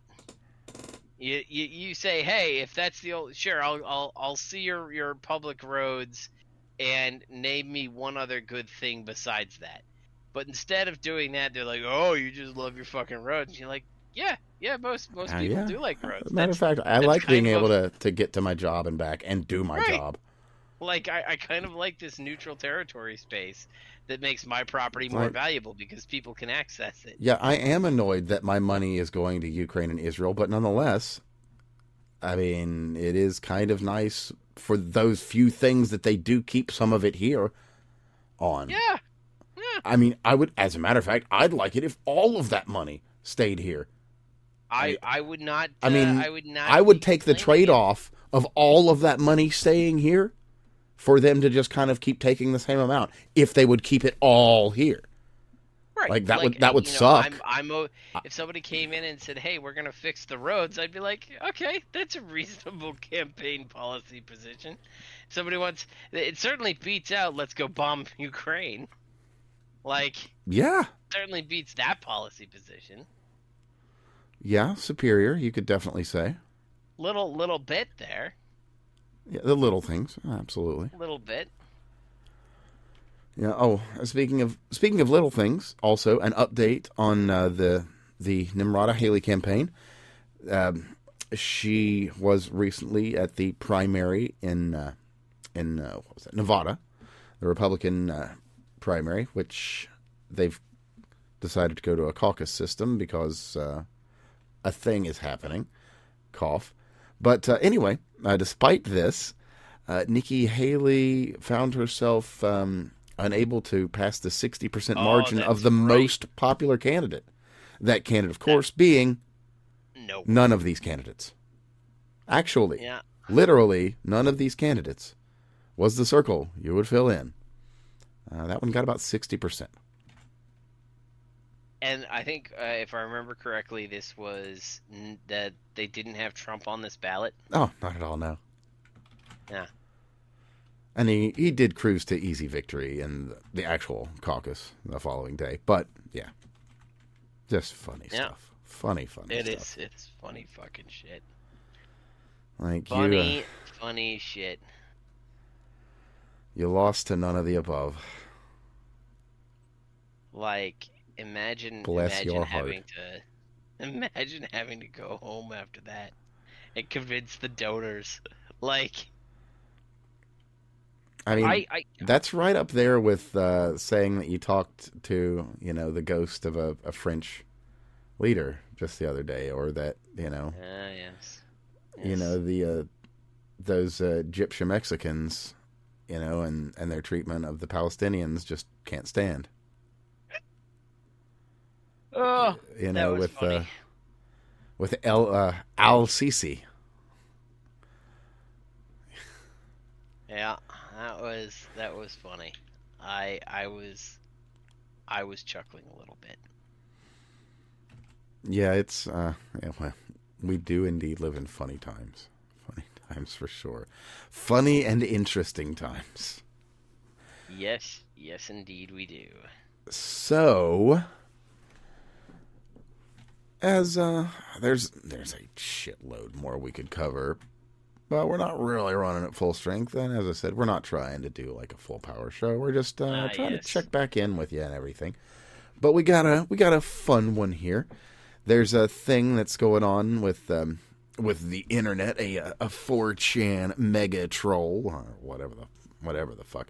Anyway, it is Dignify, or Dignifai. Yeah, that's kind of funny. And what they're doing is they're basically taking these e-thoughts and they're taking off their tattoos and putting them in respectable clothing.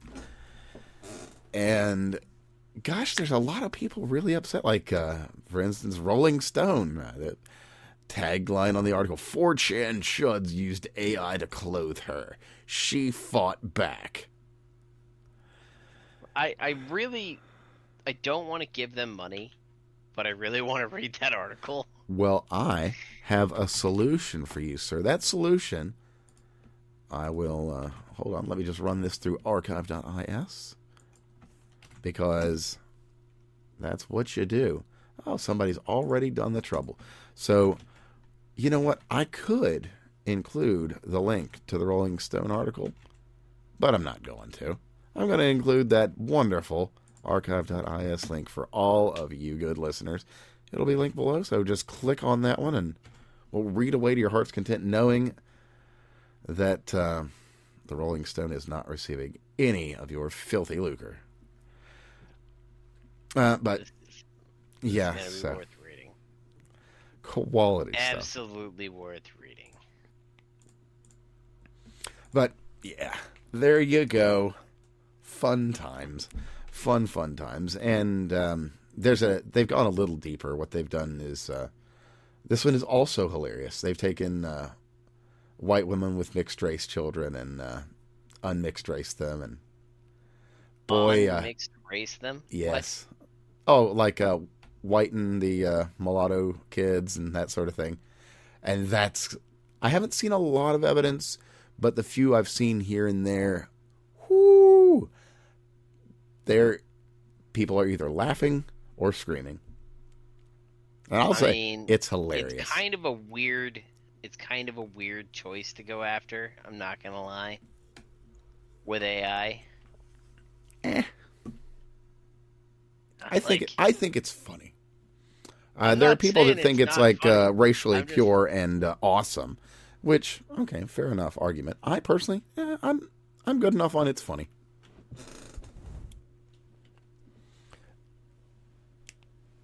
And in other it's funny things, we've got a ruling out of Hawaii.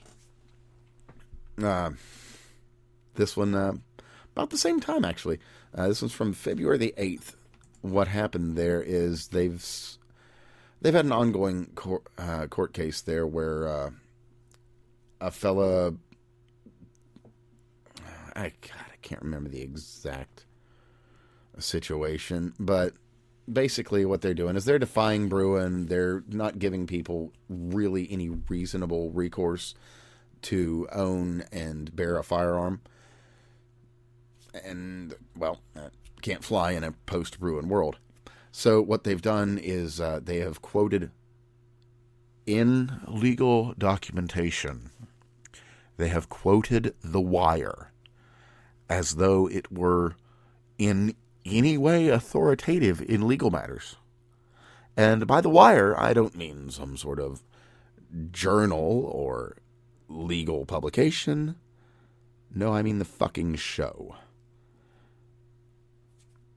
Literally. What? Literally from the text. As the world turns, I am reading from the text of the decision now.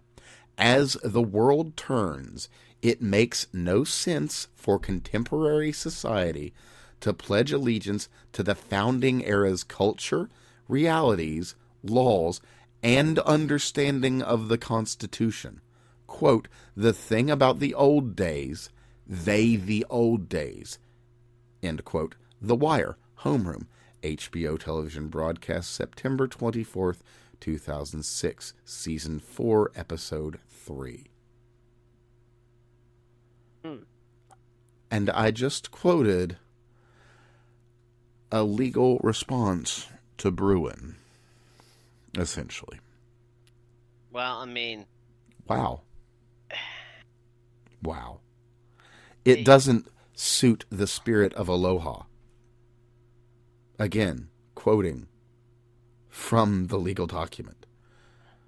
I mean, I understand their perspective. Mm-hmm. The problem is, and they're entitled to their you can't just perspective. throw out laws that you don't like, right? So it's like the Constitution isn't really in the Aloha spirit, man. Well, that's too fucking bad, man. So this actually came from the Hawaii Supreme Court. So this will obviously make its way on up to SCOTUS, and I mean, I don't see this. I understand the survive. argument for a living constitution. I do. I don't agree with it, but I do understand the argument made. Yeah. Like I do understand the argument, right? I do think there are certain things that we have not properly dealt with that the founding fathers could not have foreseen. I don't think that has to do with firearms, because they had weapons, and we've had weapons. Weapons have been part of human culture and development for years, and it's always, you have a rock, the other guy's got a rock, and that's kind of how peace is kept, because nobody wants to bust out their rocks. Yeah, right? kind of.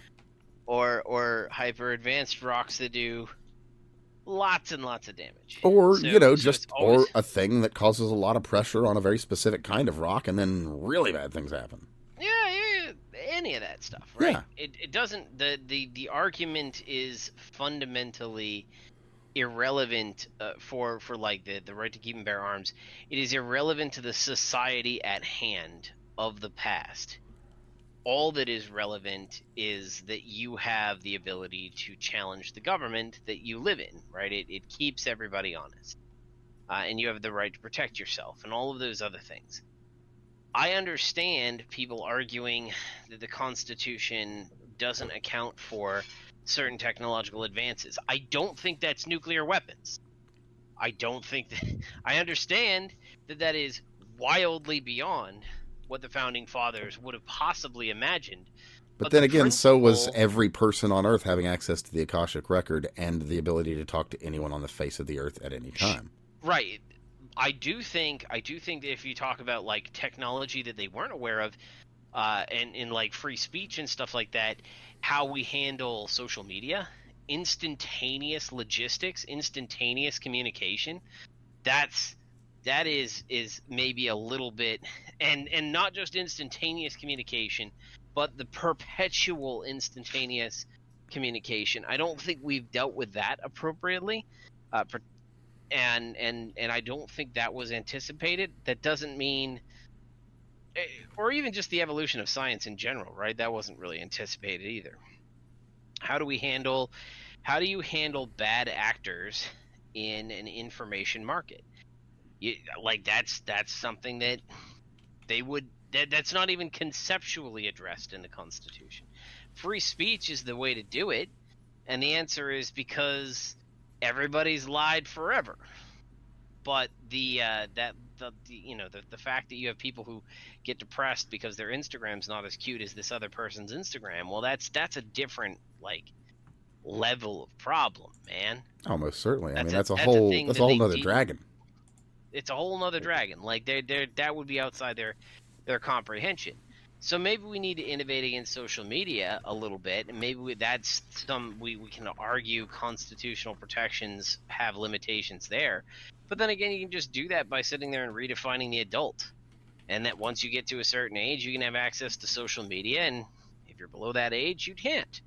Right now, all of a sudden, you've protected everything. But I understand the idea that this weapon is uniquely powerful, but weapons have perpetually been evolving. To turn around and say there's a certain threshold at which only the government should have weapons and you shouldn't, I don't think that will ever be part of the founding fathers' documentation. That's not a reasonable point to make, basically. If you're trying to build any of this around any of the founding thought and what we might call dogma of the origins of the United States. Right. So it's I get it. I understand the logic of it, but the reality is that that's not like the things that have evolved outside of what they would have comprehended, and maybe our Constitution's a little weak on, is going to be things like instantaneous communication. It's going to be things like portable electronics that are in your hand, perpetually broadcasting messages to your face. That stuff that's not even like. Now, to be fair, we did have some things that were kind of in place that protected us for a time on that. For a while, the media was held to.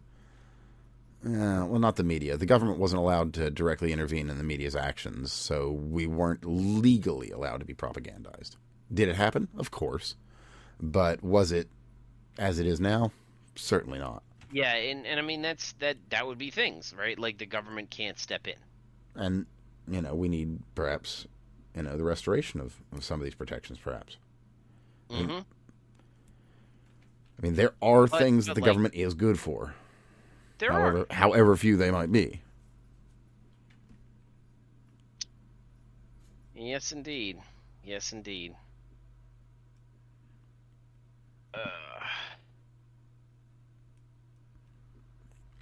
But just as a by the by on the Tucker thing, apparently there is more coming from that trip, and he spoke with Edward Snowden. I don't know if there was or was not an interview. Apparently, whatever occurred there, he might be working on a book with Edward Snowden, and he did have a proper sit-down interview with Tara Reid. For those unfamiliar, Tara Reid is the woman that alleges that Joe Biden sexually assaulted her, I believe, in the late 80s or early 90s. And she has felt that it was wise and safer, in fact, to be in Moscow than it would be to be anywhere else in the world as an American citizen, having made that allegation. You can attach to that whatever weight you will, but, she didn't feel safe here, especially with Biden being the president and the current paradigm being such that it is. So it'll be interesting to see, what comes from that. yes, yes, it is. I did see that. Holy shit. I just had like one thing I was working on, and then Anubis came by, just a single Anubis, and it instantly Bam, completed. done. Okay, I'm gonna have to get some of those guys. Oh yeah, Oh my god, it's amazing. the other like kind of little but neat thing is the powered devs. They've done so well that they need people. Like the game has gotten so big and such a draw that they have massively outgrown their britches, which that's awesome. Congratulations, guys. So Pocket Pair is looking for engineers, designers, people to run their servers. Basically, they need to fill up a whole organization. I legitimately hope that they're smart in their hiring and don't get too big for their britches. It's very, very easy to do, especially when you've got something that's such a hot property in kind of the attention climate that we live in. So, as long as they're wise and they kind of keep that plucky upstart attitude, I think they're going to do okay. So, hey, if you know any Japanese and you're interested, go and hit up Pocket Pair. They're looking for talent. I will actually be reaching out to offer my my vocal talent services because, well, let's be real. Nintendo's not going to be reaching out to me. So, fuck it. Might as well reach out to somebody. Well, there you go. I mean, who knows? Likely as not, nothing comes of it at all. But you don't know unless you try. It's tough trying to figure out what team I want. I've got my beacon, which I'm going to fly with. Mm-hmm. And eventually I'll be breeding, because the Anubis also, not only is Anubis useful as a minion, it's also very good to have as a breeding stock, because they breed most of the higher level stuff. But I've got my beacon, which is electric, my Penking, which is water and ice, my Relaxosaurus Lux, which is dragon and electric, and it's just fucking amazing. Like, its stats are just fucking amazing.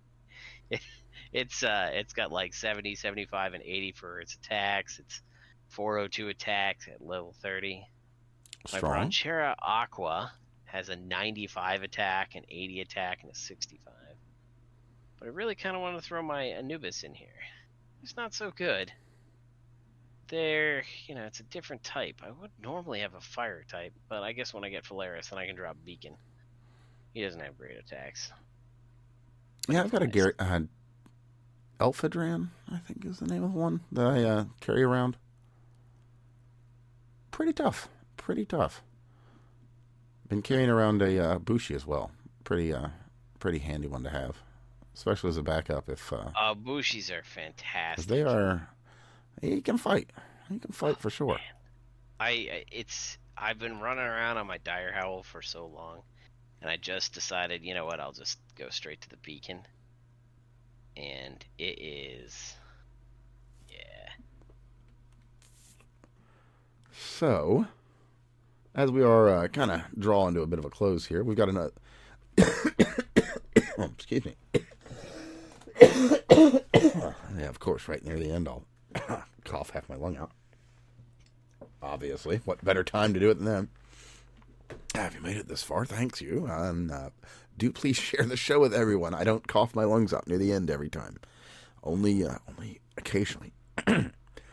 So anyway, yeah, Michael Rappaport, Michael Pig Dick Trump Rappaport, who has not had one good thing to say about the man since 2016, was on the Patrick Bet David podcast, what is it, about half a week ago. And he said, you know, I'm open to voting for Pig Dick Donald Trump. And, you know, we all basically know the reasons, you know. Your dollar buys less today than it did 4 years ago. It's as simple as that. And I mean, there's more than that. You know, racism has gotten worse. Everything's gotten worse. We've got these, these mostly peaceful cities burning to ribbons. You know, all that. So, hey, fair enough. Good on you, Michael Rappaport, for being honest. I encourage more people to come out and say as much as well. Because the more folks come out and say this sort of thing, the more folks are unafraid to come out and say this sort of thing. Because there's a lot of people. There's a whole lot of people. I'm not saying that it was 80 million. I just happen to think 80 million is a great number. I'm sure in some database somewhere, perhaps a German database. I don't know. Perhaps some people died to retrieve that database. Again, I don't know. But, you know, maybe there's something on that database about 80 million people that made a decision that weren't fully counted. Who can say? Although there's a lot of very interesting legal cases that are coming out regarding tertiary things and stuff that happened in 2022 that, of course, never happened anywhere else at any other time, only that one time in that one place ever. Obviously, I'm referring to nothing at all. No, obviously, we're talking about the election weirdness and the various, shall we say, fortifications that were done across the United States to ensure that a certain result was had. And we are seeing some interesting cases play out with that. Again, playing out. We haven't seen a lot of... Actually, no, I shouldn't say that. We've seen a number of wins, and we've talked about them as they've occurred.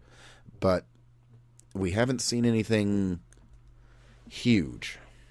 It's all noteworthy, certainly, but noteworthy here, noteworthy there. Now, if we take the knowledge of these things that we can prove did occur and say, what if these events occurred in these other, shall we say, problem districts? Well, if they did, then quite obviously everything would have played out very differently. But we can't prove that these things played out as they did in these problem districts. We can only assume until there is actual evidence or actual proof. Well, the Heritage Foundation did an interesting study. Mm-hmm. Did you read that? That might be part of what I'm referencing. Which one do you mean? They found that, so we talked a little bit about a ways ago, that there was a study that found 20% of people who committed fraud. The Heritage Foundation looked into this, and they believe that it is closer to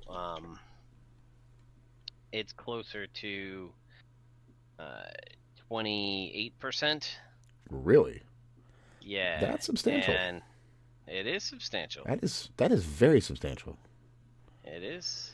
Like, when you're talking about margins like that, let's just say 1 in 4. That's That's going to make it a gargantuan difference. Like maybe a difference of 22 million. Say. I mean, so like, there's debate over these numbers for sure. Hold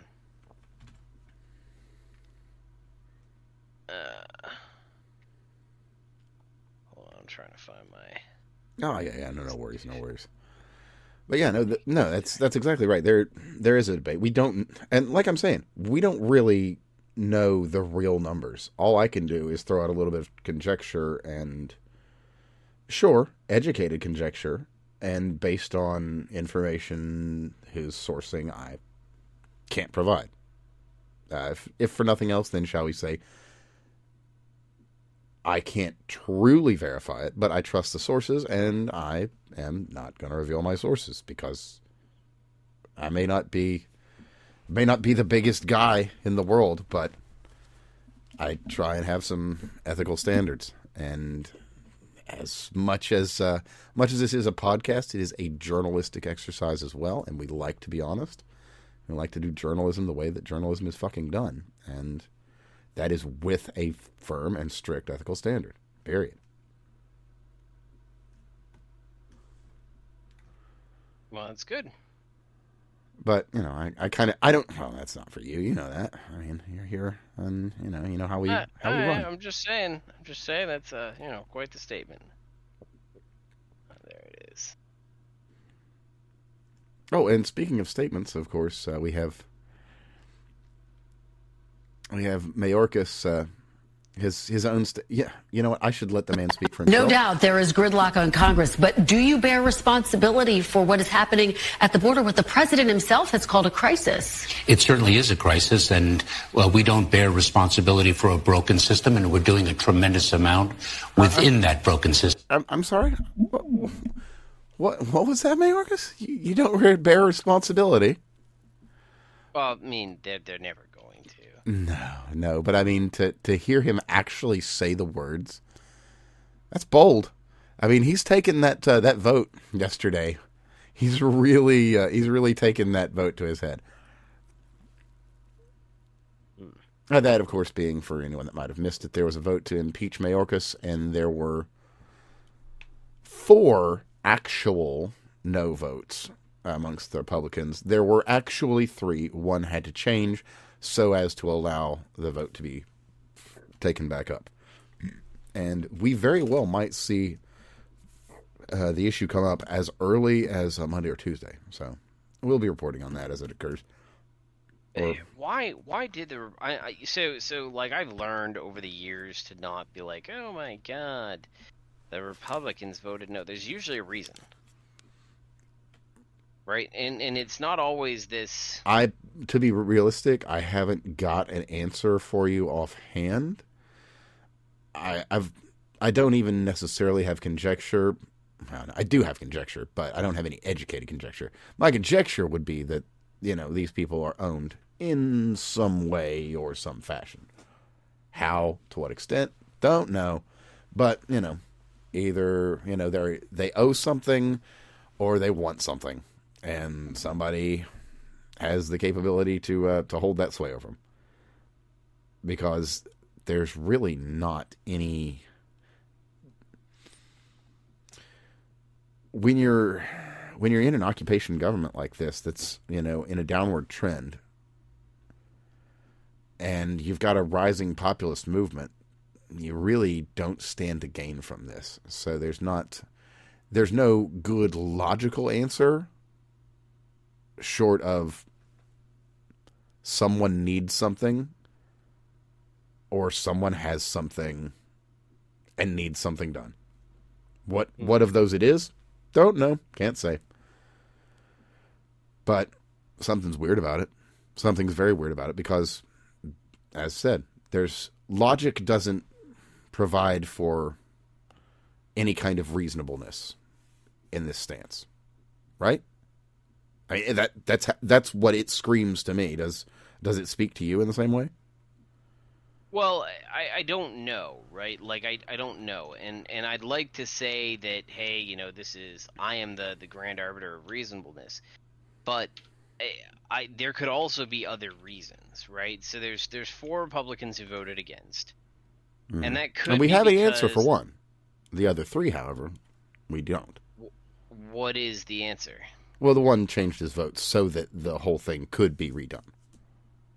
So that's why he went to a no vote. It's like so that there could be the procedural things done to allow it to go through again, and theoretically change the opinion of these 3 other individuals, and probably not a single Democrat, because let's be real, they play ball, and they only play it with each other. And, well, yeah, we talked about this earlier. They're very good at it. That's what they do. Yeah, they do.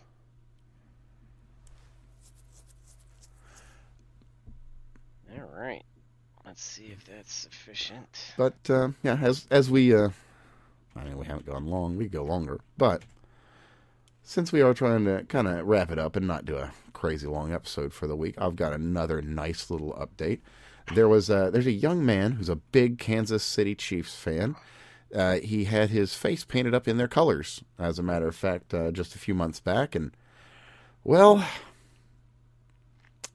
he caught a little bit of hell for it. And well, there's been a complaint filed officially with Geo Media, and is putting Deadspin on blast for, quote, malicious and wanton attacks on Holden Armenta. So the young man got his wish for a Chiefs win, and I hope that I get my wish for this young man to be a multi-millionaire before he even turns 18. But yeah, the case has been filed. Now we wait for it to play itself out. Well, yeah, I saw that, and I do wish the individual congratulations and good luck. And that's of course, if anybody wants to look into it more deeply, you would search up Deadspin, Karen Phillips, and Blackface, and you'll be able to find everything you need to really get all the context on this. But I'll throw in a quick little blurb here from Colin Rugg, a little quick interview, I think, at the site of the Super Bowl with the young man. So I do wish him the best, and I hope he does really well for all of his for all the dumb bullshit he's caught. Because I mean, this is just a kid. Yep. Well, I hope he makes. I hope he gets to go to whatever school he wants, because he doesn't need to apply for student loans anymore. Right? Indeed. I hope that he gets into any non-Ivy League school that he chooses. Because after all, we want him to get a good education, not a bad one. I hope he gets into the Ivy Leagues. I wouldn't want this kid to just be just torn apart by diversity, inclusion, and equity initiatives. You're assuming that he's going to get torn apart rather than doing the tearing, right? Who can? Well, he has a greater call to his heritage than Elizabeth Warren, so he can always lean into that. Oh, that's funny. That is very funny. Ah, good times. Good times. Ah, teehee. But anyway, have I got any other cool good news or anything? I guess I got a little tiny piece of interesting good news. The gatekeeping is seemingly working on the Warhammer 40k front, so I encourage all fans of 40k properties to gatekeep and like your favorite gatekeepers. How does that even make... How are they gatekeeping? Just being offensive to the easily offended. Oh, okay. I mean, it's not tremendously hard. Basically, you just make fun of these people, and they get horrifyingly upset. And as long as the companies that are responsible behind the scenes understand that this isn't your buying audience, the problem largely resolves itself. Yeah, well, that was one of the mistakes that you just can't ever stop. Made and Gamergate made. Mm-hmm. You gotta gatekeep. You know? You just gotta gatekeep. Some things aren't for everyone, and that's okay, and that's perfectly fine. But the other little piece of good news is just an update from Henry Cavill himself. The production with Amazon is going very well, and they're looking at expanding beyond the initial one product. So there could be movies, TV shows, maybe animations, who knows. But there's more than just the one thing that was going to happen. So, hey, well, I mean, he led. So he did such a good job with Witcher, and he watched. It does not surprise me that Amazon picked him up and said, "Hey, you have a cult following and a base. How do we get some of that?" Well, not only that, it's at a really good time too, because 40K and Warhammer, kind of in general, it's starting to see a little bit of interest, because it's one of these. Yeah. It's one of these hobby niches that it's retained its purity. I mean, it is certainly more modern than once it was, but it is not affected or infected, I should say, with modernity in the way that so many other modern hobbies are. So it is what it is, and it's unafraid to say so. The folks. There's this common argument that 40K is some sort of satire against Margaret Thatcher and everything else, and the designers are like, no, we just want to tell cool stories and talk about awesome badass battles and cool stuff. It's basically heavy metal made into a game, and then. Yeah. And then, it's like, oh, well, we already did that, so now we actually have to do more than it's just like, it's heavy metal that's a game. So now it has a story, a rich and established story, as a matter of fact. And, when you've got a good thing and you want it to keep going, well, you just do. You don't fuck it up. And Games Workshop made one foray into kind of that scene, and obviously in a world of ESG and diversity, inclusion, and equity, you can't, much like Bud Light, you can't offer any sort of apologies. You can just course correct. Mm-hmm. And if you catch it early, then you're fine. You catch it too late, and, well, Bud Light has since privated their Super Bowl ad, theoretically. So, what? Yeah, they've got like some Bud Light genie thing. Just just an odd commercial that just doesn't really resonate. And so, like, they put it out there and then they took it down. I think that Tim Pool highlighted it, and he said it was basically an homage to historical stuff that Bud Light has attempted to use to bait its audience, right? That's really what it is. It's sports, food, drinking, hot women, the whole bit, right? Sure. And they tried to turn it into a guys thing, right? Jokes were built into it, like, the guy says he's a genie, there's a woman who says she's a Gemini, and, that's a classic, hey, let's avoid the crazy fucking astrology chicks, right? Sure. Yeah, no, it's very tropey and very memey, but it's also out of touch. Yeah, well, I mean, the problem is that, so here's the thing. It seems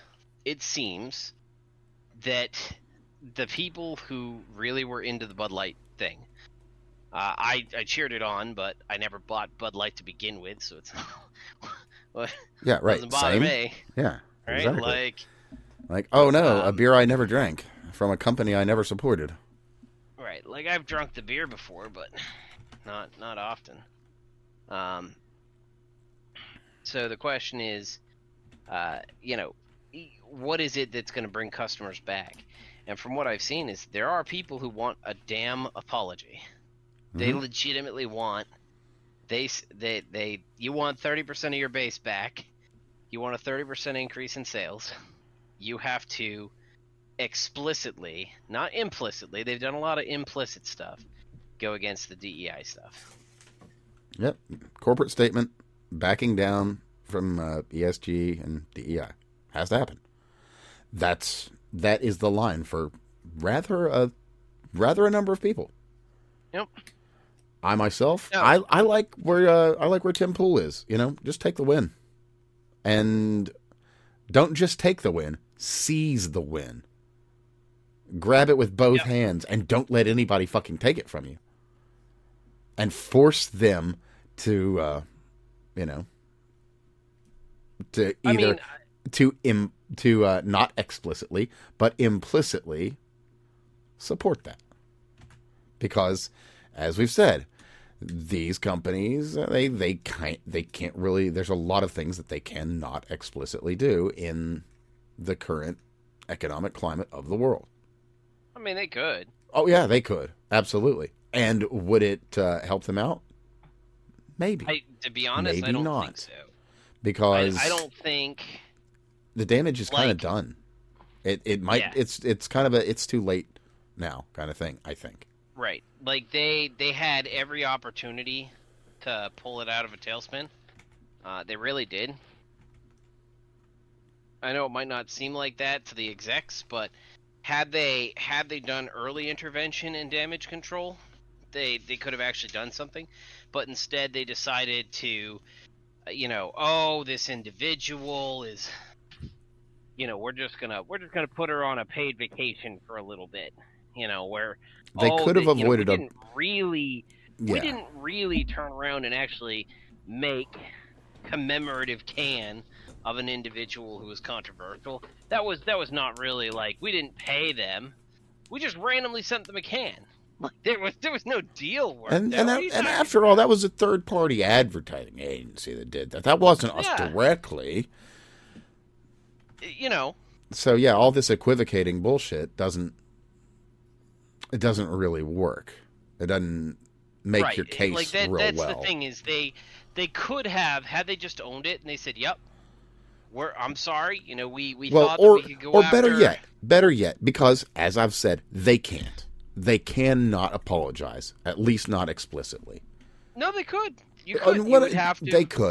They could, but being realistic in the ESG marketplace of today, it would actually be a bit of a corporate death knell because they'd be blacklisted from certain banking institutions. Yeah. I mean, I'm not saying that there aren't going to be But that being said, I mean, that's just tertiary to the point that I'm trying to make, and that being that they could have implicitly done this, like what they're doing now with the Bud Light genie, with the fucking the sponsoring of UFC, with the Harley Davidson thing, the camo can. They could have done that shit immediately and not said one goddamn word. None of this double down shit, none of this equivocation shit. Just shut up, do the pro-America thing, and make this disappear. Make sure she's fired, and just, okay, we're shutting up. We are turning a corner. We're going to show you that we're turning that corner, and we're not going to say another word about it. That's what Games Workshop did. And people are like, okay, fine, whatever. We get it. You fucked up. It's cool. They're fired. It's fine. Whatever. But they didn't even do so much as that. They doubled down. They threw out these equivocations. And a lot of people took that as a bit of a slap in the face. Well, and like rightly so, right? Like, sure. They turned around. This is the thing, right? What I am sure. So when you start talking about why is the ESG thing here? I understand ESG investing. Financially, they're just trying to basically, they're the classic firemen attempting to move the catcher net against the falling money, right? So ESG is always about attempting to make sure companies can catch government dollars. That's all it is. Well, not just government dollars, but but economic dollars, to be fair, because I mean a lot of this, like, it's coming from BlackRock and Vanguard, which are non-governmental entities, obviously, but nonetheless, Right, the but point why stands. would they be interested in it? The reason they'd be interested in it is all of the ESG elements are all about government spending protocols and getting businesses into a position to catch those dollars that are freely being spent. Right? It is essentially, if you talk about the government creating a monetary program or a monetary incentive to go do something, there's going to be people who go do it, right? And so if you talk about these three things, these are the three things that particularly the left, and when the left is in control of the government, they spend money on. So, yeah, that's all it is. If you start talking about things like Bud Light choosing to do this to the brand, it's not about ESG. I really don't think that's what it's about. I can guarantee you that this individual, who was a woke little piece of shit, and she got hired into a high-end marketing thing. She probably had some other stuff in her resume, and she was going to go into the what's an unidentified market playbook. It's not an unreasonable playbook. It's what we expect businesses as investors, we expect businesses to go after, but that's what she was going after. And unfortunately, what they thought is they probably turn around, they probably had demographic data that says the majority of our customers are conservative white men, right? That is, they probably had that market demographic data that said it's conservative white men in the 35 to 49 age bracket. That's our demographic. Well, we really want to capture the 18 to 34 demographic. We really want to sit Well, there. they're like, into the we could woke stuff, capture- so obviously the thing to do. Yeah. But, let's try to get women, because women is 50% of the population, but maybe they're only, 20%, 30% of our market. Let's try to get the 18 to 34-year-olds.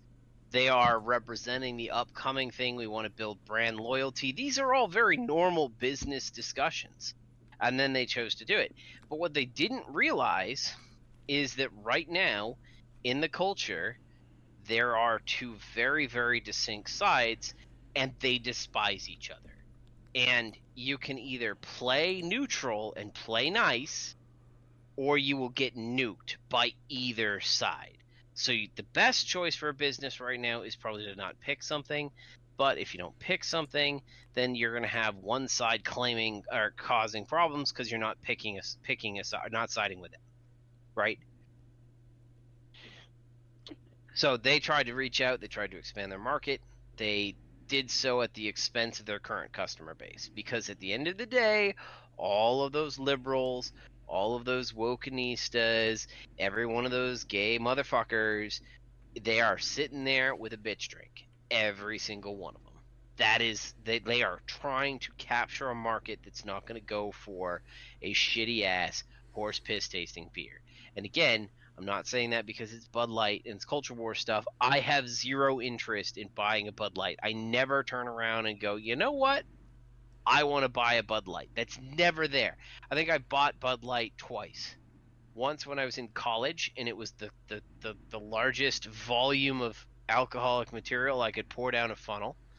And it's obviously, I'm not intending on tasting it there. And the second is, shit. Oh, they had a pitcher night at this bar I used to go to when I go out and play pool. Get chicken wings at one place, and we go to this other place and buy a pitcher of beer for the night. And it was like a $5 pitcher. I mean, why not, right? Sure. This was a long time ago. But if you're talking about stuff that I'm going to drink, I'm not going to drink that. I'm not going to drink mixed drinks. I don't do that. But I get all of the LGBT community. That's where that culture is. Yeah, there's some folks who'll drink a beer, but most of the LGBT community is enthralled in being LGBT, and that is all about the mixed drinks and the pinkies and the oh my god and yet all that stuff, right? That you're not going to draw them in with a Pilsner. There's nothing there. The left is much more like, they're not crunchy granola types. The conservatives and libertarians have gotten crunchy granola types, but the left has gone kind of pop-up things that are hip for the moment, and then they fade into obscurity, and they're designed with all of this cultural consciousness. But those kinds of products, they don't exist for very long in these people's minds. You're not going to take an established brand like Bud Light and track them. So what you did was you just, by wading into the culture war, you pissed off your base, Mm-hmm. and you gained no new customers. Well, actually, I shouldn't say that. They probably did gain some new customers as part of Oh, this. yeah, but the right? trade-off is pretty vast. Right. So the net is 30% loss. Now, that could be a 40% loss of your customer base and a 10% gain of this new customer base, but it's probably more like 35-5%.